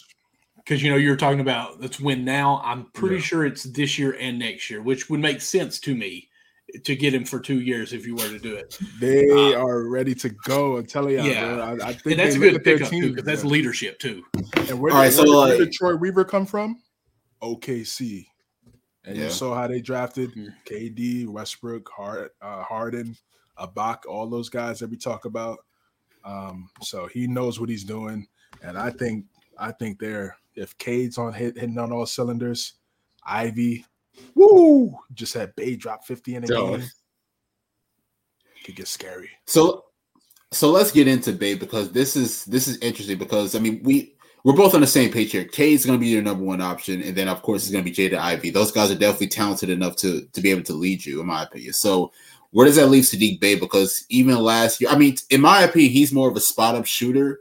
Not saying that he can't create his own shot, but I feel like that's really like, his primary thing. Yeah, so that's what I was going to ask you though. Like, obviously his role is not going to be what it was a year ago. So would that possibly, change the dynamic of the offense? Like, what do you think? So he's going to be a hybrid 3-and-D wing. So yeah, he could be your spot up like you're talking about, but in certain situations, say if somebody's out, say if somebody's in foul trouble, he can be that shot creator on top of being a spot up. Facts. Like a Middleton type. He reminds me of a younger version of Chris Middleton. I definitely see those comparisons. 6'8", can defend, but his primary goal should be, yes, knocking down shots, but taking away the opposing team's best player defensively if he's asked for that task. Who's Golden State Golden State's All-Star this year? Cannot think of it. Andrew Wiggins. He could be Andrew Wiggins. Like that. Okay, yeah, he could be Wiggins, and that's the thing with this lineup too. From point guard to center, 6'5" and up, versatility. We could switch on everything. Who does that remind you of? The Celtics. That's a fact. Oh my god, I can't wait for this season, dog. I'm so ready. Team. They could be scary. I'm telling you, they have the potential. You got 6'6" in Cade, 6'5" in Ivy, Bay 6'8", Marvin Bagley 6'9", 6'10", Bogdanovich is 6'8", Isaiah Stewart is 6'9", Duran, Noel, all those guys are 6'11" and up. Man, I'm really happy for Dwayne Casey, man. He went through it and struggled for those first couple years with Drummond and Blake, and they held it down for him, and they stayed in that Pistons owner, they held it down and stayed loyal and told him, yo, bro, you're gonna be here with us. You're gonna lose, and we're gonna keep you when you lose. We're not gonna fire you when we have a potential of getting a really nice young team. And they're keeping him right now, and I think that's gonna be a good spot for them, bro. So I'm happy for Dwayne Casey too. That man got fired after winning Coach of the Year. Now we could start to see if he could kind of reap some of this sows of his benefits and try to get back in this second chance at being a head coach of a really exciting young team. Absolutely. Shout out real quick as I've got the salaries pulled up for the Pistons. Shout out to our guy Aaron Washington with no trade clause. This is shout out to Aaron. Here. Shout out Aaron, yes sir. So yes, it does show that Bogdanovich does have 2 years left. Actually, I've got it on my TV as well. I'm trying to see this bigger. Let me blow this up a little bit. So just kind of give a more perspective of what everyone's owed. So yes, Bogdanovich will hit quite a bit more next year, the $29 million, which is crazy. But again, Marvin Bagley the third, $12 million. Of course, Cunningham is then up to $11 million. Burks is $10 million if he's still on this team by then. I don't know, because that would, to me, would be a trade person that if you need someone that's looking for vet that you could get picks that you could move around, that would be a person that you could say bye-bye. Even Noel at 9, I'm going to say $10 million there. That's another person that you don't care to cut. Ivy at $7 million for the next, well, of course, all the way up to $30 million down there. That's crazy. But who is probably going to be the Batman of this team by the time it's done with. I mean, look, you even got Bay for $5 million next year, $3 million this year. And we're talking about he being like an Andrew Wiggins type player. You've got him for the next 3 years. Everyone on this team is here. Is there anyone that is done at the end of this year? Got to switch over to my screens here. Done. Probably Killian. Killian may be traded out. You never know. I'm saying as far as contracts. So everyone is okay. has another year. So everyone that they have on, they're building for this next year's pick too. So, we're talking about it's going to be whoever they get building on with this. This is going to be a building year for them that they say, hey, guys, we don't care about our record. Look who we have here. This is what we're building for next year. They're in a great spot.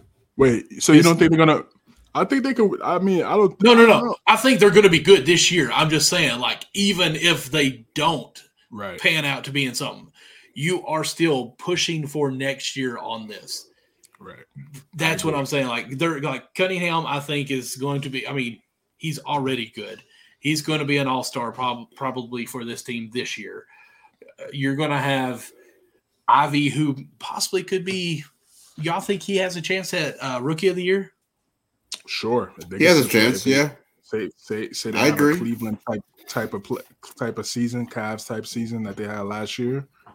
I'm just going to say, guys, I like with Ventura. Adam Bogdanovich on here, with Cunningham, Bay, I like Isaiah Stewart, just his personality, his toughness. I'm not saying that he's going to be a ball or anything. I just like him as a player on there.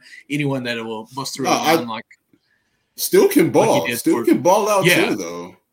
I mean, that was 4 right there. I mean, he could ball. He could space the floor now too. He could shoot. He's smart, man. There's a lot of trade packages on this team as well. Yeah.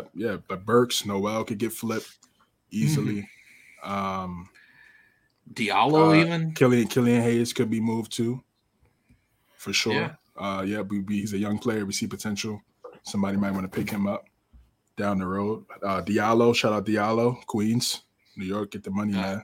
You mean Kentucky? Yes, Kentucky Collegiate. New York is taking over Detroit, man. Yeah, we got some calm hoopers, bro, in the A, bro. Silent. Not as much as not as much as the LA guys. They definitely taken over this last couple of years, but we got some hoopers. Okay, so as we have trust the process. I believe in that process. They have the right people in place to make that process move very quickly.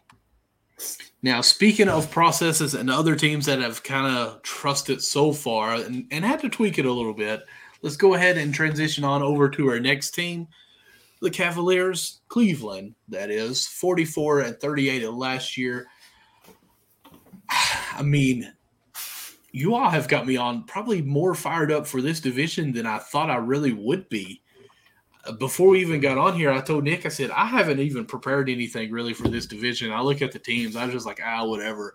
But now that we've kind of dissected a little bit, I'm fired up for this right here because, the Cavaliers got my guy, Donovan Mitchell. Go ahead. I've got his card right here. I've got to flash it. Woo. Okay. Finally got that rookie card.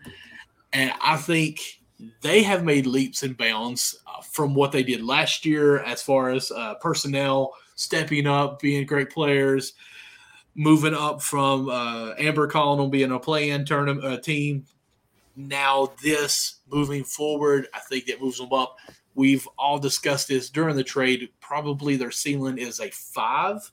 I think Nick maybe put them up as a 4. I did say 4, but I'm gonna go to 5.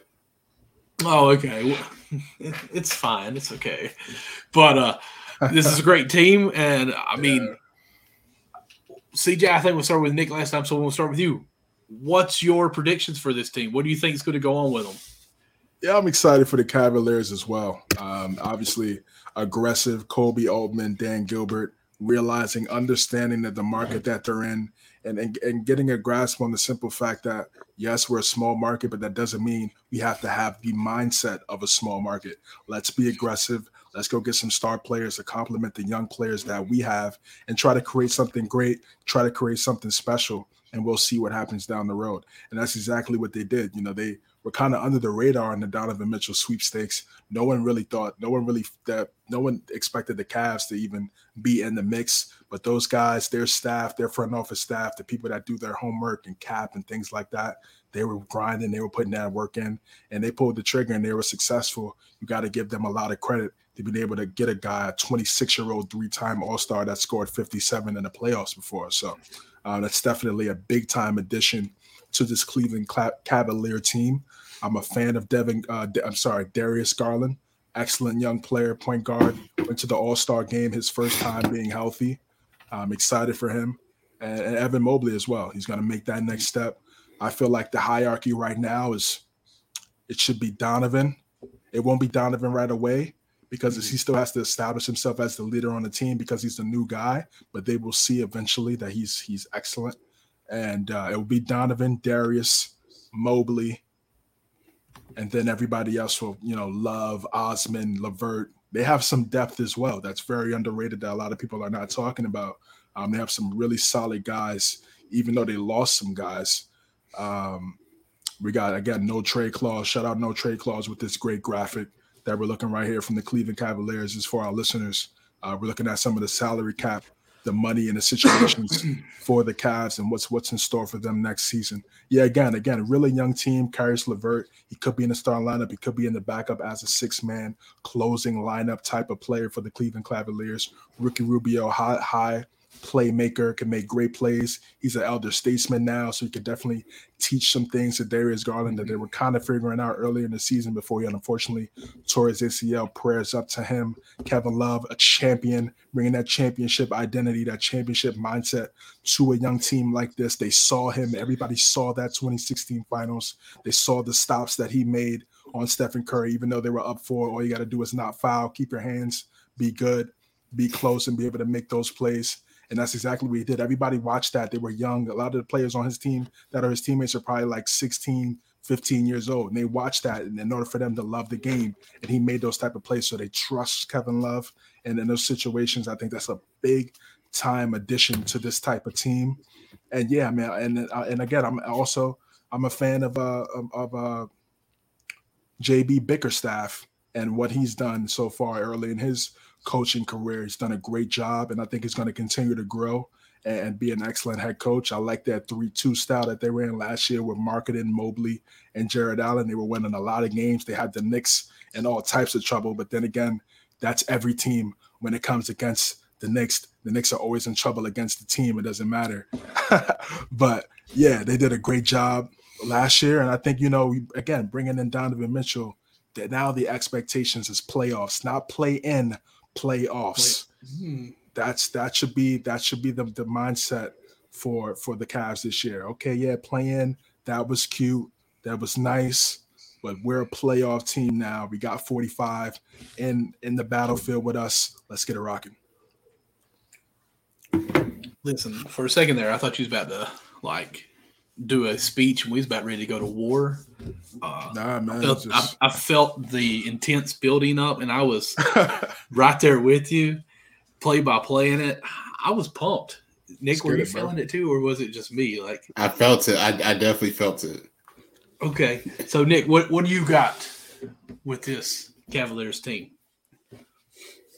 This team is going to be good. This team is definitely going to be good. That's it. That's all we needed. I'm loving this, man. JB Bickerstaff is a phenomenal coach. For people who did not pay attention last year, y'all definitely need to pay attention this year because he's definitely going to, in my opinion, emerge as probably a coach of the year candidate just because that's how much I do believe in Cleveland. This is going to be really interesting this year. I feel like Darius Garland's going to definitely take another step ahead. This year, in my opinion, he had a most improved this past season, he had a most improved caliber season, really showing his versatility as far as scoring and playmaking. So I definitely think that he'll take a big leap. And then of course, you got D Mitch, who brings that veteran presence, and then of course is another added score to that team. Mobley, in my opinion, who will take another leap as well. I think Mobley can average at least around 17, 18 a game, and then of course, around 10 rebounds as well, 10, 11 rebounds. So I definitely feel like Mobley could be an all-star this year. I don't know if it could happen, but I feel like he could definitely be a caliber as far as, being in that being on that all-star team. And then, of course, you got a guy like Jared Allen as well, who is a great rim protector. But man, Cleveland's depth, their second unit is going to be a problem, especially once Ricky Rubio comes back, because arguably Ricky Rubio probably had his best season last year before getting hurt. That's just my opinion. I know people may have different opinions on that, but Rubio was playing lights out last year before he ended up getting hurt, which sucked for Cleveland. He definitely was playing well, for sure. Yes.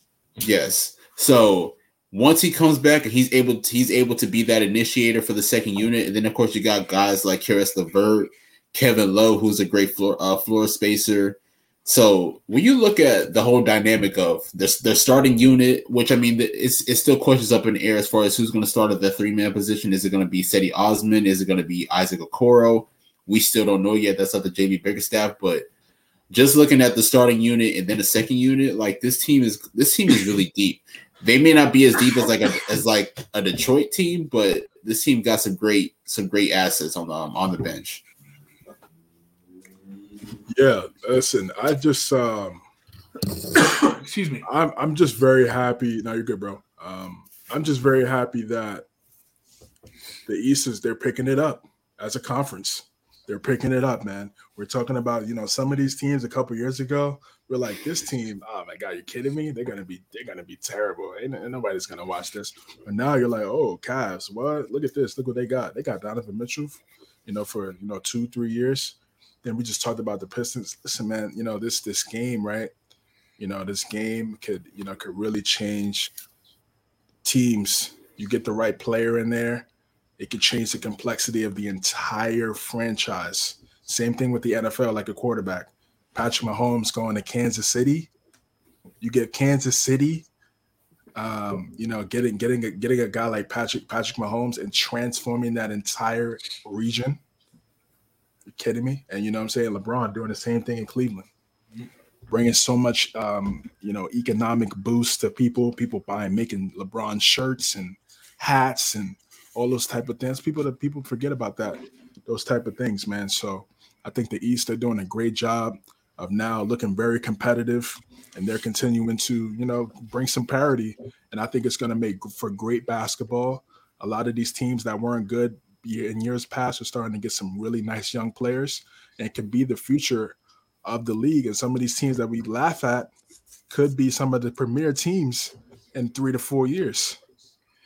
Well, just kind of going to piggyback with that right there. What kind of point I was wanting to get into is, you just said Mitchell for 3 years, but they got him to 26, 27 right here.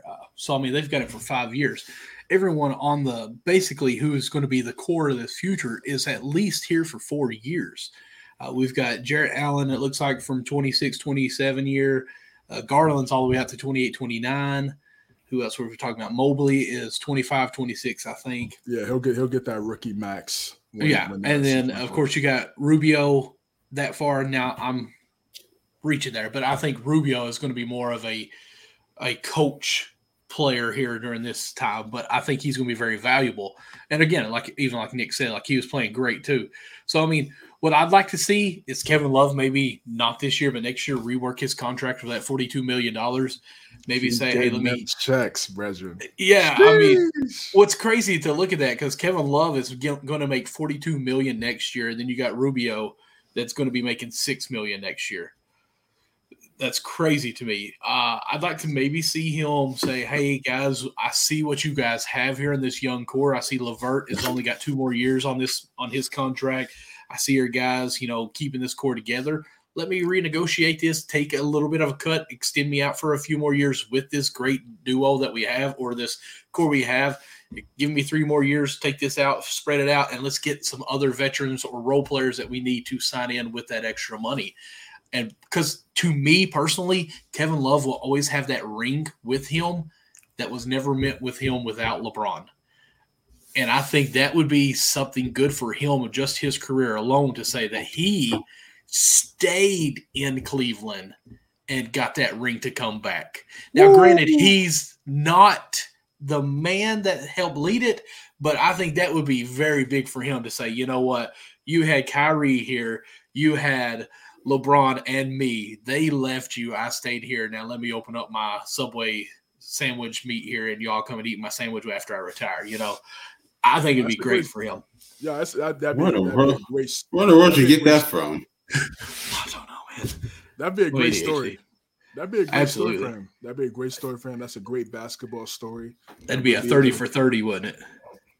Yeah, it could be. Yeah, going from Minnesota to Cleveland, and then just finishing the rest of your career in Cleveland, helping them win another championship. If that was to ever present itself down the road. Now, I understand both perspectives of what you're talking about in terms of the money and distributing the money, because as a player, you obviously want to maximize on every dollar possible, because again, you could get hurt in a split second and lose it all. So you definitely want to keep that bag for as long as possible. So, but I also understand your perspective, and this is what I'm saying. These owners go over the luxury tax.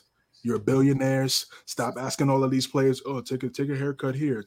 If you want to win, you better go above that. Let's rework our deal. Let's rework our deal so you get this on the back end, and then maybe if you incentivize something and knock down 100 threes, maybe we'll give you the extra something. No, go over the luxury tax. If you want to win, make it happen. Make it happen, man. You had to take a risk to become a billionaire, so take a risk owning a team. What? Like, that's just common sense, right? Crazy. But yeah, listen. If you want to win, 42 mil as a 6-man, keep getting those checks. I mean, that's crazy. Is he worth that though? I mean, listen. I mean, that's. And it jumps. It almost doubles what he makes this year. 28 billion. Shout out his agent. I think. I don't know if his agent could be Rich Paul, maybe. But if it is, I mean, hell, he's been there for what, like going on almost 10 years. So why not? It's crazy, right? Yo, yeah, he's almost been there for 10 years, bro. Like, I think you're right. Yeah, that's like I think this year will be 9 years. 2014. Crazy. Yeah, that's crazy. I'm just trying to think for almost a decade. Like, how did they make that contract? Because, I mean, obviously, as we look at these contracts, you can see that, okay, yeah, we think you're going to keep getting better, so we're going to give you money as your years go on. But, like, he's in year 13 now, so whenever they made that contract, like, did they think year 14 to 15, like, 15, he's going to be $10 million more worthy? Like, well, yeah, I mean, right, you're right. Yeah, he got the deal when I think he was 29. So 29 or 30. Or turning 30, so he got the 4 year over 110, and then obviously was bonuses and things like that will boost up to something like 42. But you're right though. He won't play. He might not see that 42. They might restructure something again for the betterment of the team, and things like, because you're obviously common sense. You're not paying 42 mil. Yeah, he just needs to go back and say, let me advertise myself in Cleveland. He's been there a decade. They know him. Yeah, he's good now. He's a champion. He brought a championship there. He helped bring a championship there as the third best player. And he deserves, he's this Cleveland Cavalier team.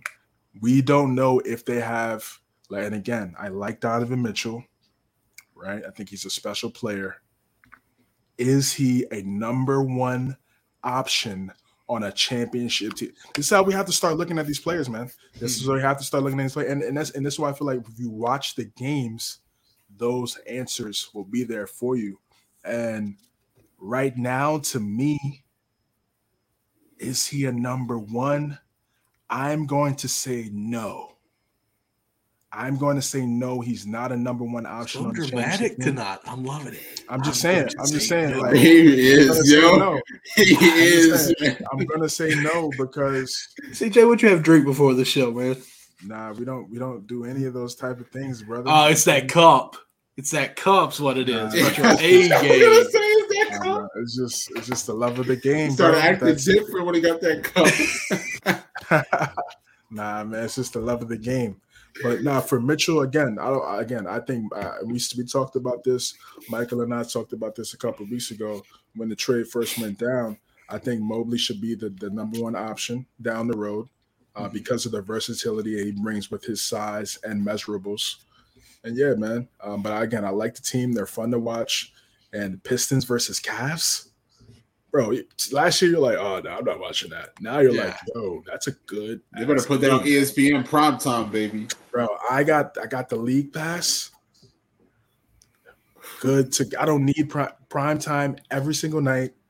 League pass, Cavs, Pistons. That's a great game, bro. Yeah, that's. Are you kidding me? You get exactly. That's the future in the now. You're just like, yo, these guys are like 20, 21. Wait till they're like 26, 27. What? Man, I can't wait for the season. It's crazy. And they're in the same division. I can't so wait. They're gonna see each other 4 times a year. Oh man, I'm excited. Next year, this will be a Christmas game. Wouldn't that be something, bro? Yeah. I think maybe in a couple of years. I would. I'm not saying not next year. If Cade becomes a superstar, it could happen soon. I think if honestly, him and Ivy, they both have superstar traits. Ivy, yeah. They both have superstar traits. Cade and Ivy. So that's gonna be interesting to see who becomes it's like a Westbrook KD dynamic where you saw the superstar traits in both of them. Unfortunately, one became a bigger star when they left. But nevertheless, I think Cade and Ivy, they could be very special. Absolutely. I'm ready for the season. 100%. I'm not mad at that. All the phrases in one. Nice. Listen, man. Listen, man, just real quick, bro. The East is tough this year. The East is going to be great. Oh, man. It's going to be tough. Okay, real quick. Bucks, Bulls, Cavs, Pacers, Pistons. What order? I'm going to go Milwaukee 1. I'm going to go Cleveland 2. Unanimous. Yeah, Milwaukee 1, Cleveland 2. I'll say Chicago 3, Detroit 4, and then Indiana 5.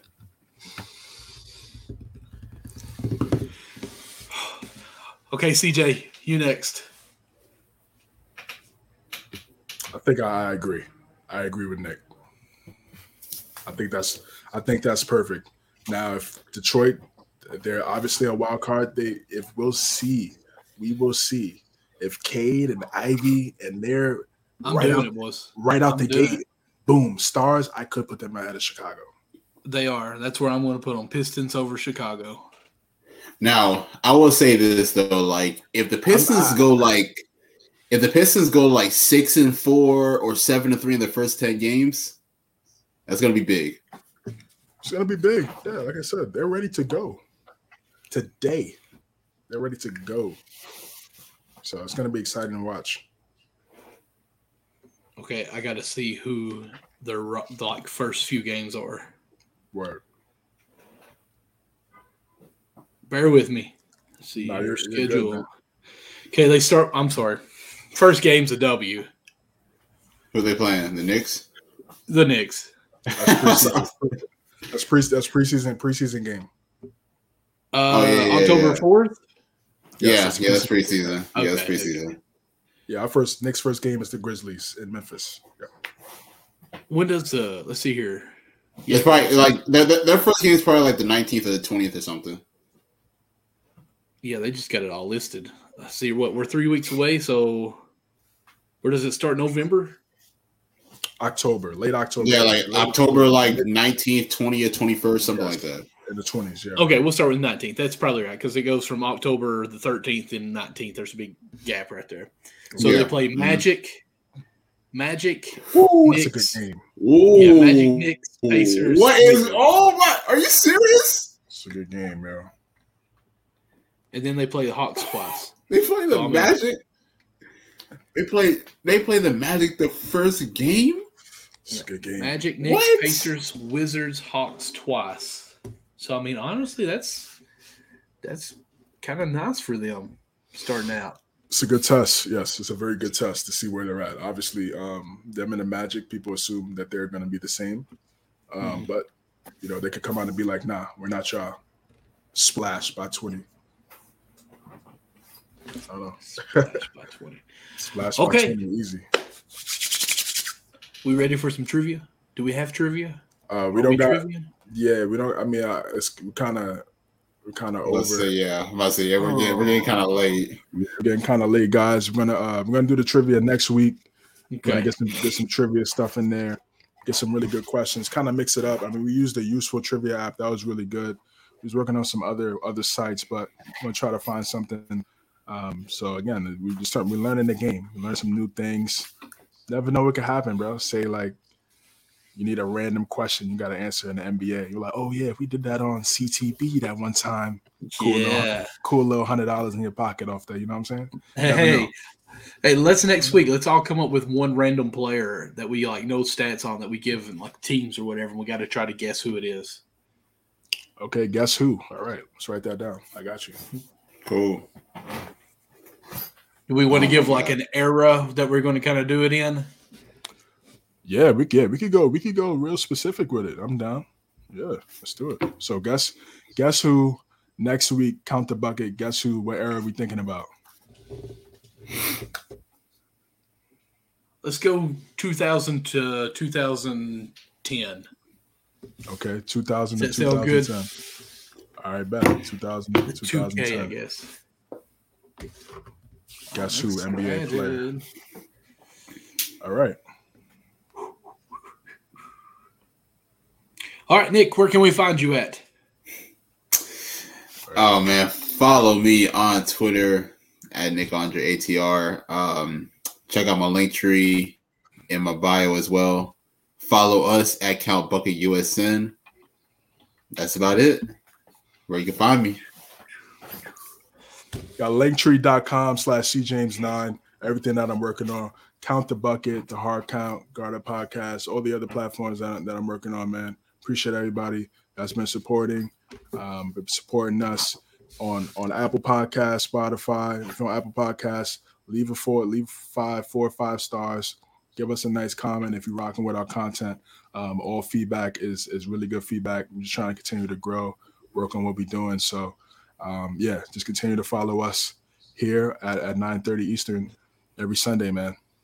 Let's get it. Oh yeah. Just real quick. Coming soon to the Count the Bucket website. Guess who has 11 rings? But yeah, coming soon to the Count the Bucket website. It's a collaboration. It's gonna be titled The Book of Penny. It's a series on Penny Hardaway, so definitely look out for that. Oh, is that your news that you said that you were going to have for us? Yeah. Okay, I totally forgot. I almost forgot too. Phew. Book of Pennies. I like that. Yeah, it's a good name, bro. Awesome. I like that. Okay, so be looking for that. Of course, still working on the website as far as some of the errors on there. But yes, we do have a website out. We'll get that a little bit more. I have a couple of days off this week that I'll be able to work on that some more. So, of course, as they all said, Count Bucket USN on Twitter. You can follow me personally at MDLawson00. In my bio, it has the link tree like CJ said, and it has all my information of all my social medias that we got going in there.